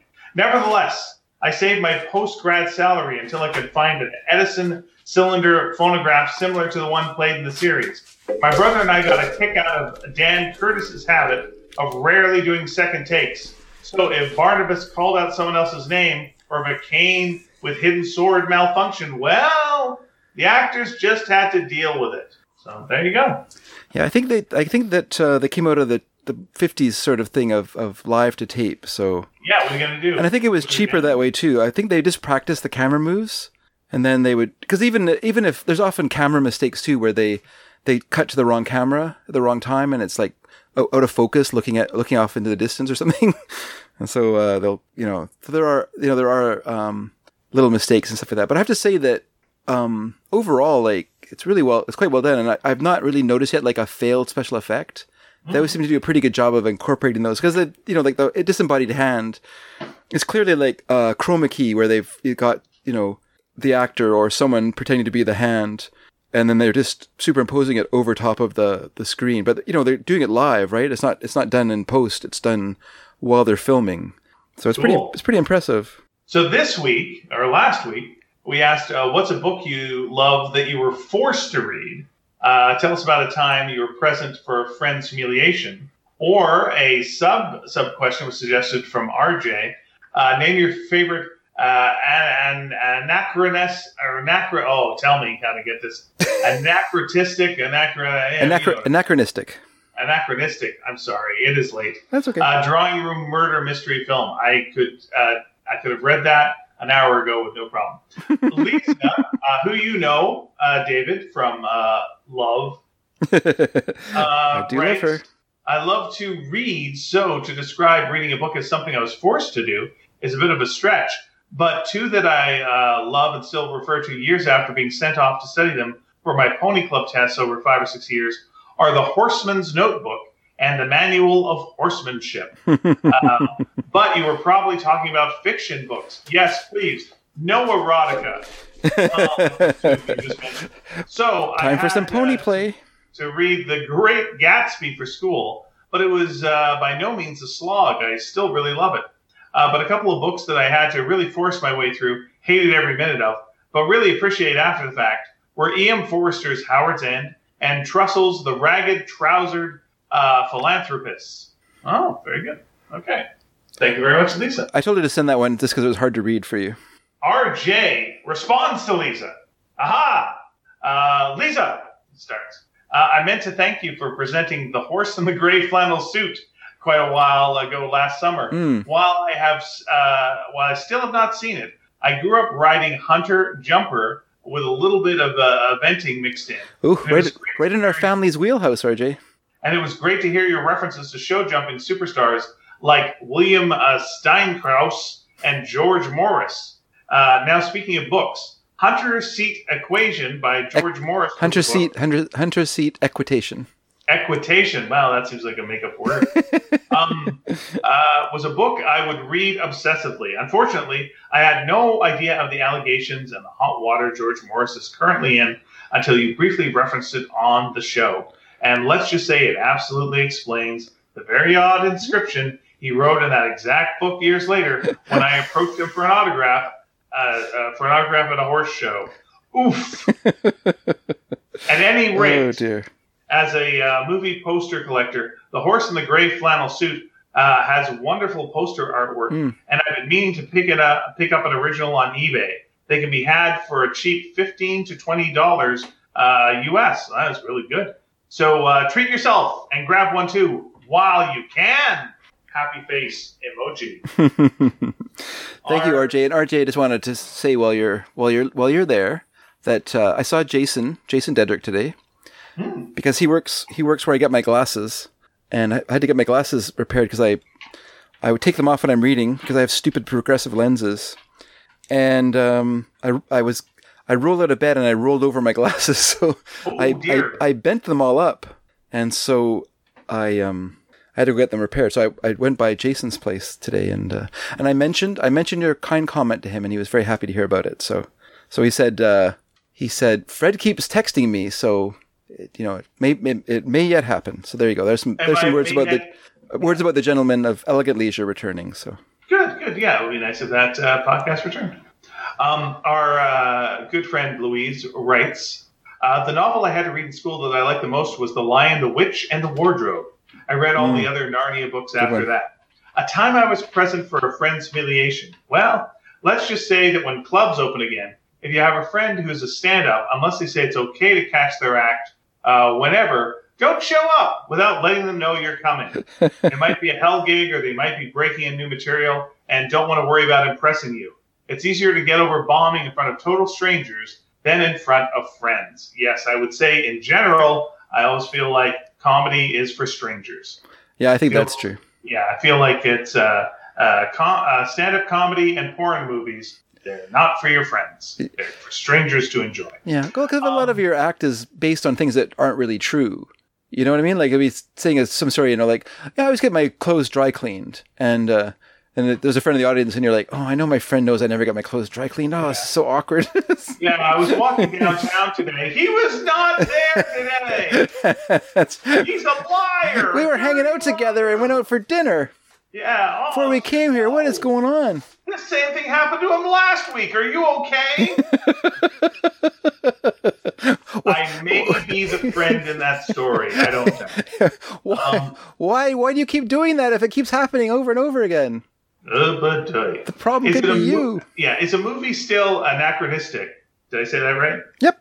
Oh, thank Christ. A drawing room murder mystery film. If it's set in that time period, yes, then my pick is the meta homage to the genre Gosford Park, 2001, directed by Robert Altman, from an Oscar-winning screenplay by Julian Fellows. It has the same droll upstairs downstairs byplay that you see in his Downton Abbey series. Mm-hmm. Two of the characters are an American director who is going to be shooting a Charlie Chan murder mystery, and the white British actor who will be playing him. I also like the stylish mom noir flick, A Simple Favor, from 2018, with Anna Kendrick as a widowed vlogger who investigates a murder between giving tips on making cookies and beading friendship bracelets. To the point where I wonder if there's this a series on YouTube, Binging with Babish. I wonder if he'll ever do any of the recipes from that movie. It seems up his alley, and I do like that movie a lot. I like both those movies a lot, and I saw Gosford Park for the first time last year. So, oh, really? Yeah. I didn't realize. I forgot that it was written by Julian Fellows, and now that I know that, it makes a lot of sense. I like the fact that there's an American director in it because he cannot do an adaptation without including an American in it. It's impossible for him because he knows where the money is. That's right. America. Cha-ching. Blake Lively and Henry Golding also star What? Who's this? William Golding? Oh, I don't even know. Boy, God damn. Also star in the sly R-rated three-hander. Much of it takes place not in a drawing room, but in the sleek, open-plan kitchen and living room of a modern house in Etobicoke. It has a great soundtrack of cheeky French pop songs. That sounds really good. I've never even heard of that movie. Oh, yeah. It's worth a watch, for sure. Edward Dragansky. Are we at the end already? I don't think we are. But how can that be? Edward's here. Well, we'll see. I'm writing to you from sunny 80-degree weather. Quite a departure from the events of last week. Oh, it sounds really hot. Yeah, it doesn't. I don't know what that means, but it sounds hot. I don't know what it means either. 80 degrees, is that hot or not? I don't know. Me neither. Here's what I know about American weather. It's over 100 degrees, it's too hot. I've been in that, and it's like, okay. This is too hot. Yeah. Here's the thing about Celsius. Yeah. 20 degrees is room temperature. 30 degrees, we're going, this is too hot. Yeah, get it. 35 degrees, this is really too hot. 100 degrees, dead. You're dead. You're dead. Water is boiling. You're just ashes. Yeah. Anyway, I'm writing to you from sunny 80-degree weather. Quite a departure from the events of last week. Almost seems like it didn't happen at all. There are some shortages of food, though, due to power outages and the difficulty trucks had delivering across the state. I heard some horrific stories of having to throw out $8 million worth of milk. Oh, no. Because of lack of power caused it to spoil. Chicken and livestock deaths were also reported. Did they sniff it before they threw it out? Yes, every one of them. A lot of people, they just throw milk that's expired on the first day. They're just like, oh, this is expired. They don't sniff it. That's not always accurate. I think it's because power went out. Not that it was expired.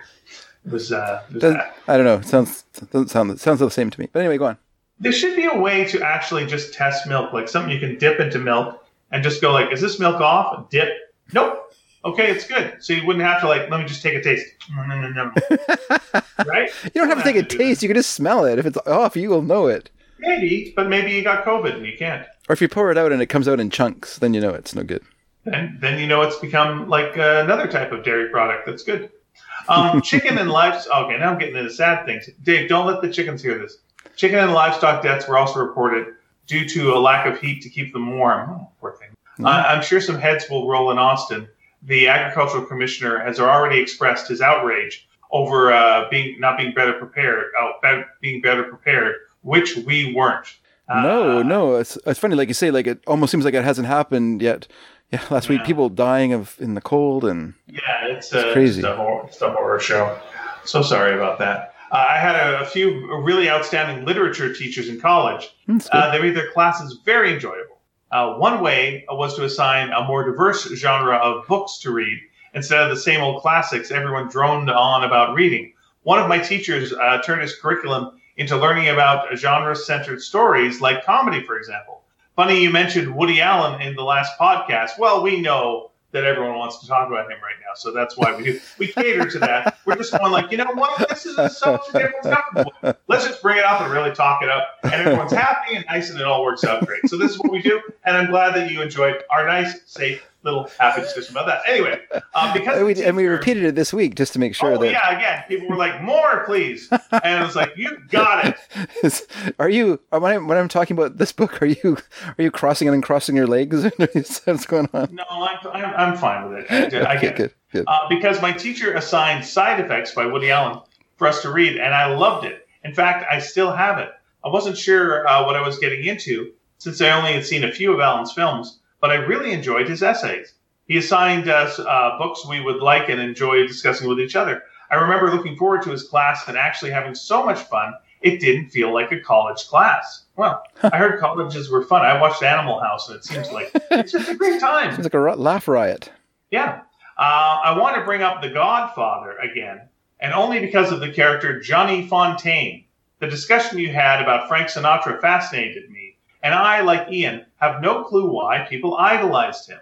To be fair, many enjoyed his singing, which is fine, but the man was notorious for so many dark dealings. You may already know that due to the cultural osmosis you have with The Godfather, but it's rumored that the character of Johnny Fontaine was based on Sinatra. He shows up as the first in the first of the film as a guest, Vito Corleone. for his daughter's wedding and sings for the guests. Fontaine is deeply involved with Corleone. I'm saying that too strongly. Corleone. Corleone. It's Corleone. Yeah, let me just say this about Corleone. I'm hungry right now, and I would like a big plate of Corleone after this. Sure. It's nice shelled pasta. You get the rigatoni on it. Oh, yeah? And then you get the rigatoni on pasta. Jesus Christ. Ricotta. Oh, my God. I was going to comment on that, but hey, I love the pasta. Give me some rigatoni on that. I know it's two kinds of pasta. Can I have some penne, too? Penny me up. Ravioli on that. And asked for his help. He asked for the help of Don Corleone. It seems that Fontaine is up for a role in a Hollywood movie, and the producer won't allow Fontaine anywhere near the film. The role is perfect for him, but I don't want that guinea bastard near my film, says the producer. He doesn't like Fontaine, even though he knows this film will be a huge win for him. Fontaine then goes to Corleone for a favor, much like Sinatra probably did, with Giancana. I'm sorry, I don't know. Giancana. Okay, I hope I don't have to say that name again. Or even Gambino at this point. Fontaine asks Corleone for some help getting him the role in the movie, so the family counselor, Tom Hayden, is sent to Hollywood to convince the producer to put Fontaine in his film. The producer refuses, and that's when he wakes up with a horse's head in his bed, a very well-known scene, and the consequences for not complying with Corleone. In a later scene, we see a huge bouquet of flowers arrive at Corleone office. It's said they're from Johnny Fontaine, who got the role in the movie he wanted. In real life, the film was From Here to Eternity, which earned Sinatra an Oscar for his Best Supporting Role in 1954. So this all lines up, and it's rumored that Sinatra was furious over the similarities between Fontaine and himself, which just kind of confirms it might actually be true all along. Yeah, I mean, this is the thing. If you kill a horse in a movie, you're bad. You're all bad people. And you just want the horse's ghost to just come after you. That's a big flaw in that movie. Not a horse ghost coming after him later. Not so much friends, but I've been present for way too many humiliations concerning coworkers to even mention. The one that comes to mind first, and yes, it's Dr. Pepper. All right. Woo. Take a drink. Gotta take a drink. Dr. Pepper got mentioned. Refreshing. Of course, I'm drinking Dr. Pepper 10, the first metric Dr. Pepper. Wow, that's great. That's great. Yeah, it's very old. I shouldn't have drank it. It came out in chunks. And yes, it's Dr. Pepper. Well, that's just Dr. Pepper. No, that's true. Was when Sir Dominic Cadbury himself was due to visit our office. This was right after Cadbury bought Dr. Pepper, and the new owner was making his rounds early. So we were told quite sternly that we had to be up in our seats working when Sir Dominic arrived. One of my coworkers didn't make it in on time and was ripped up, down and sideways by our director for it. I felt bad for her. She and I were close, and it didn't really faze her all that much, even though she actually did make it on time to meet Cadbury, just not as early as we were told to meet there. We shook hands with an actual knight that day, probably the wealthiest man I'll ever meet. Well, you might meet Dave and me one day, and we might make a lot of money with our, podcast we're going to do about Dark Shadows. The money's going to roll in, everyone. And then Edward corrects himself, saying the character's name in The Godfather is Tom Hagen, not Hayden. Well, you know what, Edward? I bet you I mispronounced it anyway. Don't worry about it. No one's noticed it. Everyone's talking about that whole, this guy likes passed on pasta. What a fucking maroon. Anyway, played perfectly by the amazing Robert Duvall. He is amazing. Nick. That's one of the other problems with Godfather 3 is it doesn't have Robert Duvall in it. Yeah. And it doesn't have enough pasta on pasta action. They wouldn't pay him $5 million. I love the smell of Duvall in the morning. Mick writes us, "Hey chaps, great questions. Thank you kindly." Thanks, Mick. At my first semester at university, I was shell-shocked that I had to read 2 novels a week. Before then, I'd read at best 4 serious novels a year for school, supplemented but lots of comic books and Doctor Who novelizations. And those Doctor Who novelizations, you look at the books and go, this isn't much, but they are bigger on the inside. This is true. I quickly slid into an anxious weekly spiral of impenetrable, half-read text. Worst of all, it seemed like everyone around me had read them all. They hadn't. They were just better at faking it in tutorials than I was. That reminds me of something I used to do with novels I had to read, where I would read every other chapter and go, does this make sense? And then if it didn't, I would go back and read the chapters in between, the ones that didn't make sense. That was a bad thing I did, but half the time. In the midst of all this, I hit a low point when faced with reading a novel called Small World by David Lodge, an English novelist I'd never heard of. I was pretty much ready to quit university when I started it, only to find it was one of the funniest books I'd ever read. It's a perfect satire of the university world I was struggling to adapt to, and was exactly what I needed. In the many years since, I've read all of David Lodge's novels, many of which are set in universities. I am so grateful in hindsight to have discovered his books. Most of my memories of humiliations are purely of my own doing, and too many to list here. Keep sneaking. I like David Lodge a lot too, Mick, although I've only read Nice Work by him. Chris Roberts, it's time for a letter from Chris Roberts. It never hurts to hear Chris Roberts. We don't wear skirts when we read Chris Roberts, because then we'd be flirts. All right, here we go. Books I had to read but enjoyed. I'm wearing a kilt, though, in honor of his. Oh, there you go. Well, kilt with kindness. But enjoyed included Animal Farm, Death of a Salesman, and Lord of the Flies. I like how he chose all. I like Death of a Salesman. That's okay, but I'm not really. I don't like. No, it's not, because that's a play. I don't like reading. I don't really like reading that's plays. Not a book. I don't really like reading plays, but I liked Animal Farm a lot as a kid, and I like Lord of the Flies too. Although it really bothered me because there was a character in it who was exactly like my brother, and that character bothered me so much. Anyway, was that character the conch? Yes, my brother. No, the pig's head. My brother is very much like a pig's head on a stick. Sir Oinks a lot. All downers, yes, but pretty dazzling in different ways. I was also lucky to have one teacher who was a huge James Thurber fan, thus opening the door to the Algonquin Round Table and all those great New Yorker writers and cartoonists. That's a great discovery when that happens.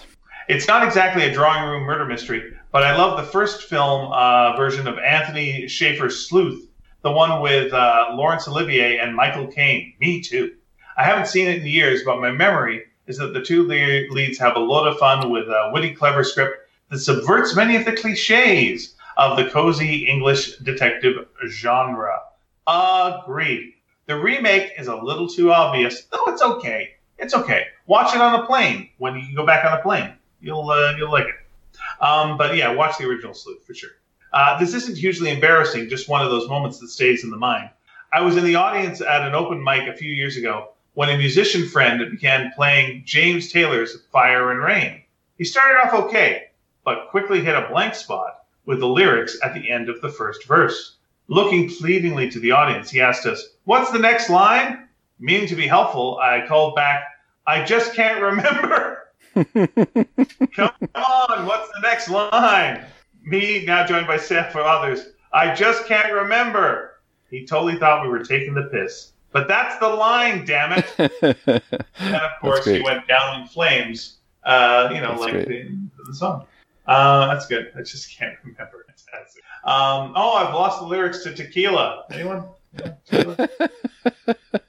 Tequila! No, wait, I don't want you to do the whole song. Just tell me the lyrics. Tequila, again, I'm the one singing here. Could someone just tell me the next line? Pennsylvania 65000. Thank you. That's all I asked. RJ writes us. Why gats meinen Schniekerin? Oh boy, this is all in German. I'm in trouble. I'm ashamed to say I was a dreadful student between grades 6 and 8. You and me both, brother. 6th grade coincided with the glorious science fiction year of 2001, an age where America became a police state, and every living room, even in our own rural Massachusetts, was outfitted with much vaunted family computer. Ah, yes, the glorious family computer. My generation is probably the first and the last to enjoy this strange feng shui phenomenon.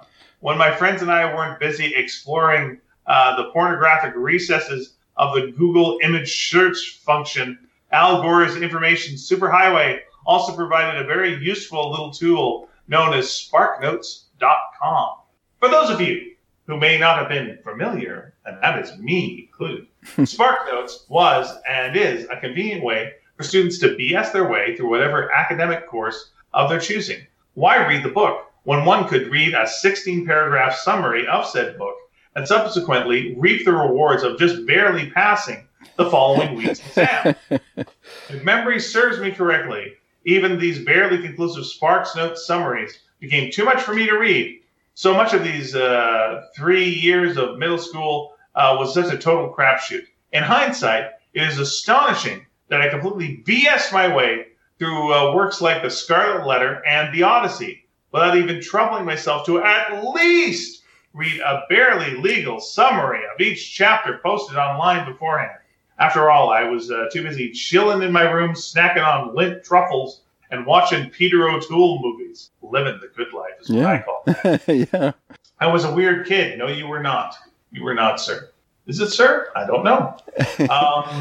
Unless you want to be weird. I don't know, RJ. Maybe, I don't know. Thankfully, it picked up for me in high school. Hemingway's The Sun Also Rises really resonated with me. The mildly homoerotic tale of people bumbling around pre-war Europe. It had been a cool decade and a half since I read this, so it is on my 2021 rereading list. Incidentally, I did a pre-birthday splurge last weekend and almost picked up a copy. But when I saw it was $26, I told myself I could buy it used and then grabbed my first Philip K. Dick novel instead. By the way, happy birthday, Dave. I seem to remember your birthday being a day after mine on February 24th, but I could have mixed you up with another podcaster, meaning it's either Andy Kindler or Greg Proup's birthday. Well, thank you, RJ. Yes, it was my birthday on Monday, the 22nd. I would say Dave is like a combination of a little bit of Kindler, a little bit of Proup's. And that we both wear glasses. Yep. Nerds! At last, Albert Camus's The Stranger also intrigued me. So much so that I subsequently used it as my thesis project while applying for architecture school a year later. The project involved Camus and Sartre Camus. as disagreeable. Am I pronouncing Camus wrong? Okay, yeah, it's Camus. Camus. Yeah, he's French. He's French. Doesn't sound right at all. As disagreeable next-door neighbors, and the design of each of their houses in plan section and elevation reflected their contrasting philosophies. When my bumbling 18-year-old self nervously presented this to the assistant architectural dean one stormy evening in Chicago, he found it. What is this? Was this story written by Snoopy? He found it extremely odd, but also impressive. And I was able to con the school out of 5 years of tuition-free education for my undergrad. Not an easy feat in America. No, that's really great. A little something like this. This would be, of course, the dean going like, I read your work. I think it's extremely odd. And I wish we had 1,000 more just like you. But we've got 2,000 more just like you, so we don't need you. We don't need you. We just want you. And it's great to have you here. Now get out of here! Okay. I'm Dean McMixigle. And I'll see you on Monday morning. Class starts on Sunday. And we don't want you here then. Come here Monday to clear out your things. Why? Because we're getting you new things. A guy like you deserves all new things, and that's what we're going to get you. And we're going to put them in the garbage. And that's where you're going to find them. Anyway, sorry. The moral of this bloated post, let your kids be weird and F up. I may have hated Hester Prynne and that damn letter emblazoned on her chest in 7th grade. But the literary and film references I discovered on my own through this time influenced my appreciation of figures like Camus and Sartre, which somehow got me into architecture school years later. That's great. Go ahead, Dave. I just said that's great. You can still see Camus playing at SeaWorld, where it's philosophizing way. He jumps up and goes, why? It's kind of sad, actually. Yes, Philip K. Dick was an amazing writer. Yes. Please keep dropping as many literary references through the show as usual. As I saw his name on the rack and remembered you guys discussing him a few weeks back, Dick Talk segment is probably asking a little too much, but I'll be listening for any other mid-20th century fiction recommendations you guys rattle off in the future. Some German word. Cheers. Cheers. I don't think you can keep the dick out of Dave's mouth. He will do more. I do love the dick. Yeah, and you're going to get your fill of that dick if you just keep listening to Sneaky Dragon. I just want to. Enough of that. I think we're doing all this kind of double speak and double entendre. Yeah. Let's get back to talking about that earlier. Peter O'Toole. Now, there's the guy. We really know how to use one. I just want to say, RJ, you did not say what book you got, so that I'm interested in that. For that, and yeah, I do. I remember it wasn't you and Ian, but I remember Mary and I spent like a half an hour talking about Philip K. Dick at the start of one of our. I can't remember which one now, but one of our one of the listening party episodes. I don't know why we got onto that subject, but yeah, when Mary spent some time away from the family, she would spend about 6 months in Quebec going to school there, and so I would send her these little care packages with homemade cookies and books in them for her to read, and I sent her a bunch of Philip K. Dick books over the time period because I wanted to brainwash her into reading them. It was really effective. It's so hard to like get your kids to read things that you like. But it was so great that she was far away and had no access to books like that. And so I could just send her whatever I wanted her to read. So she could read books like Robertson Davies and Philip K. Dick and nice. Evelyn Waugh and people like that. So I just, you're forced to read them. Enjoy them. Is that all for letters? That's all for letters as far as the webpage goes. So do we have any emails? We do have emails. Let's turn to emails then. Let us turn to emails, and let me go to that, and let me go to here, and just one little email. This is from Brent Tannehill. He likes to write via email, and I appreciate it, Brent. He says, I enjoyed your comparison of people who always say they're the best with people of some unnamed country. People in the United States who always talk about how we're the best in the world are the conservatives. Us liberals have a more realistic view of things. This is a quote from Al Franken in his book Lies and the Lying Liars Who Tell Them. And to quote, he says, we love America just as much as they do, but in a different way. You see, they love America like a 4-year-old loves his mummy. Liberals love America like grown-ups. To a 4-year-old, everything Mummy does is wonderful, and anyone who criticizes Mummy is bad. Grown-up love means actually understanding what you love, taking the good with the bad, and helping your loved one grow. So there you go. Thank you, Brent, for that quote. And then, but he did put it for a subject line for the email, USA is number 1, exclamation mark. So talk about mixed signals. It doesn't say in what. That's true. But that's, to me, when you don't say what specific thing, you mean in everything. Oh, that's not good. You don't want to be number 1 in everything. But I'll tell you, I know one fact. The USA does number 1s. Oh, there you go. You tell them. I just did. You did. Good for you. I don't need to do that again. All right. Is that it? That's it. We just said the one. All right. Very good. So we're looking for... okay. Here's the thing. First of all, I do want to have one of our questions of the week be, what's a skill that you learned that that you remember learning, or maybe the last skill that you remember learning and really concentrating on? Like, oh, now you can do this thing now. As I said, like mine was like juggling and cooking. Those are a couple for me. Mm-hmm. Trying to learn shuffling cards. Is there a skill that you learned? What was the last skill you learned that you really put some work into? Okay. All right. Do we have any holdover audience questions? We do, but I have one I'm going to ask as well. Okay. I'm just reaching for my notebook that I wrote this stuff in. So, we'll make that the sub question. So my sub question is there something that occurs in popular media that is anodyne, like most people wouldn't notice it, but really bothers you? So for me, just for an example, it really bothers me when things happen in parking lots. Because I used to work in parking lot, and so I feel that they're really simple places that aren't that complicated. And so it always sort of bothers me in movies or TV shows when they make parking lots more complicated than they actually are. Like, I can't find my car. Oh, this is so hard to get around this parking lot. No, it's a grid, or even worse, it's just a spiral. Like, if you can't find your car, just walk up the spiral. You'll find it. But anyway, that just bothers me. We've had times where you and I are looking for a car. Yeah, but we find it. We don't go to the lot attendant and cry about it. No, we died. We died. We died of exposure.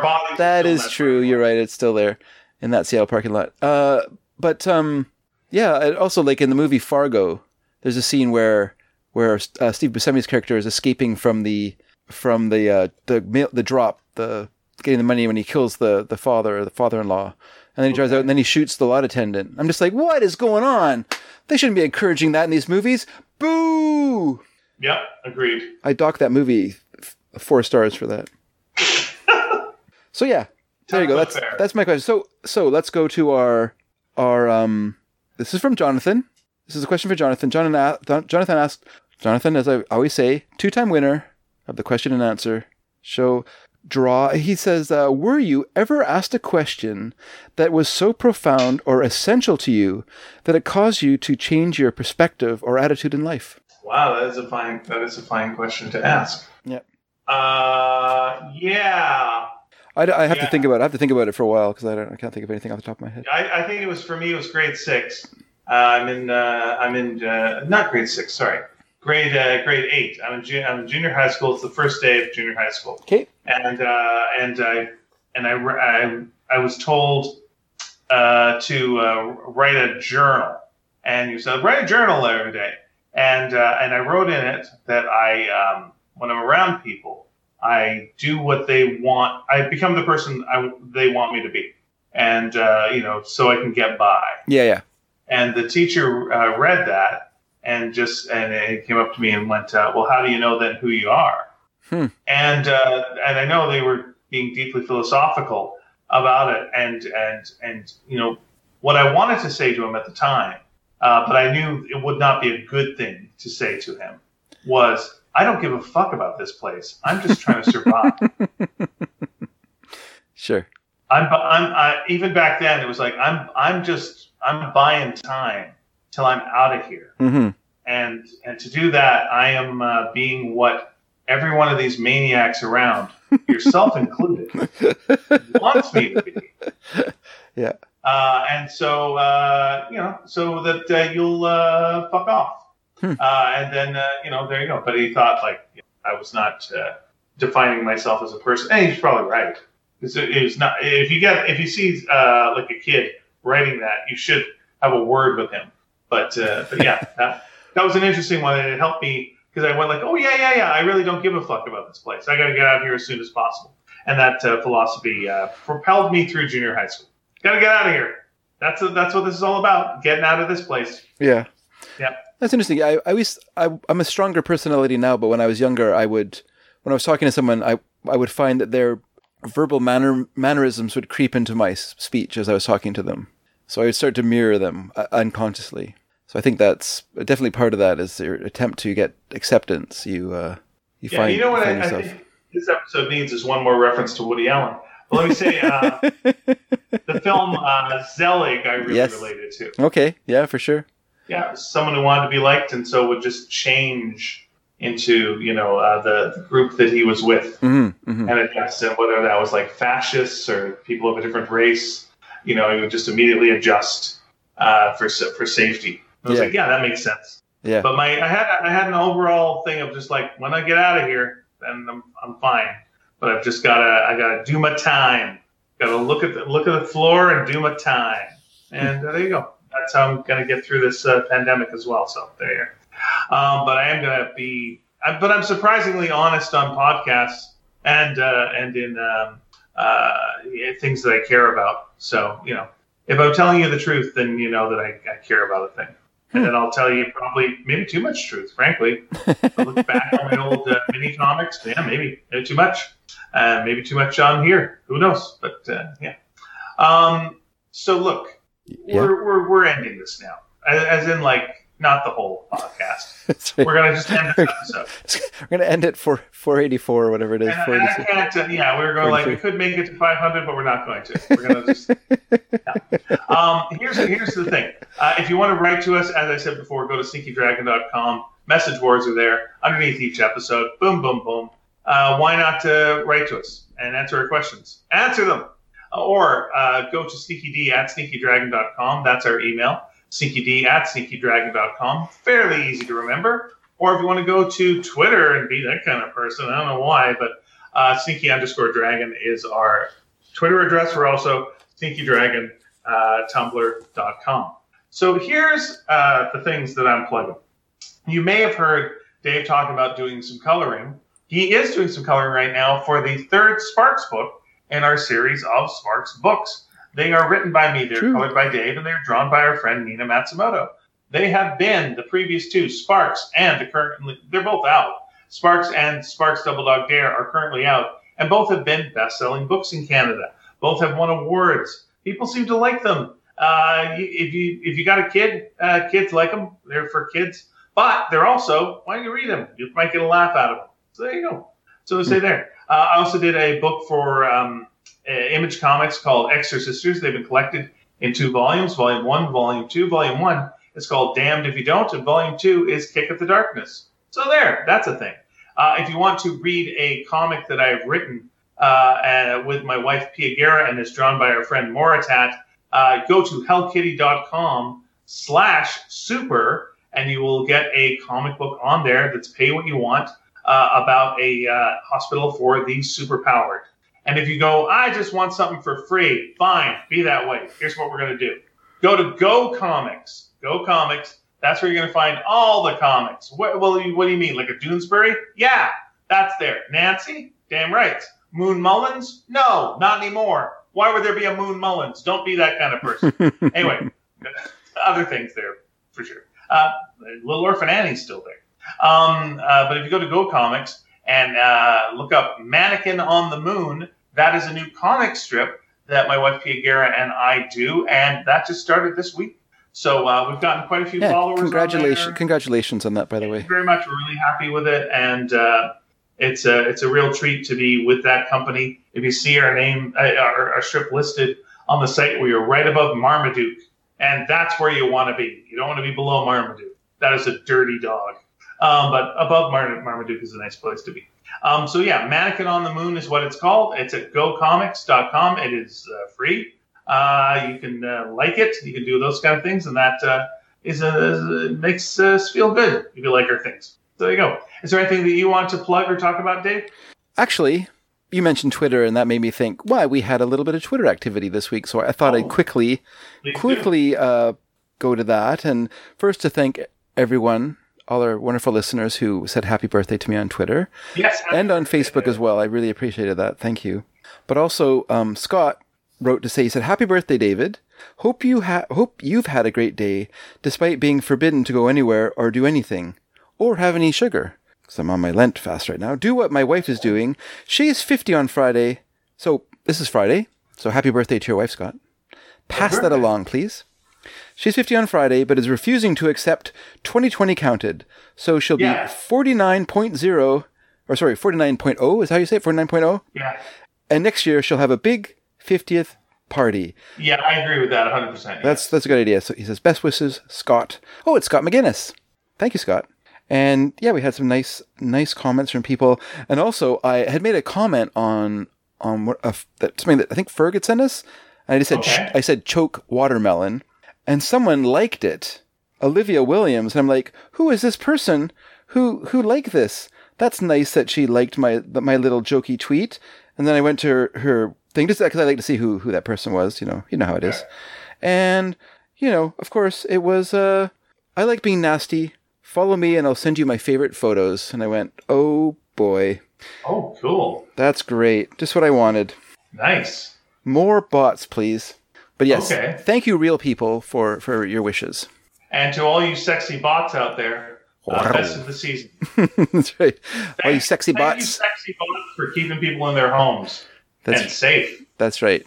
Sexy bots. I've read Philip K. Dick. I got your number. That's right. Keep dreaming up your electric sheep. Ew. Sorry. I don't like that at all. Anyway, thank you so much for listening. This has been the show that we do. We will be back, at the same general time next time. So I've been Ian. I've been David. It will be Sneaky Dragon 2, Electric Sheep next week. Yep. Bye.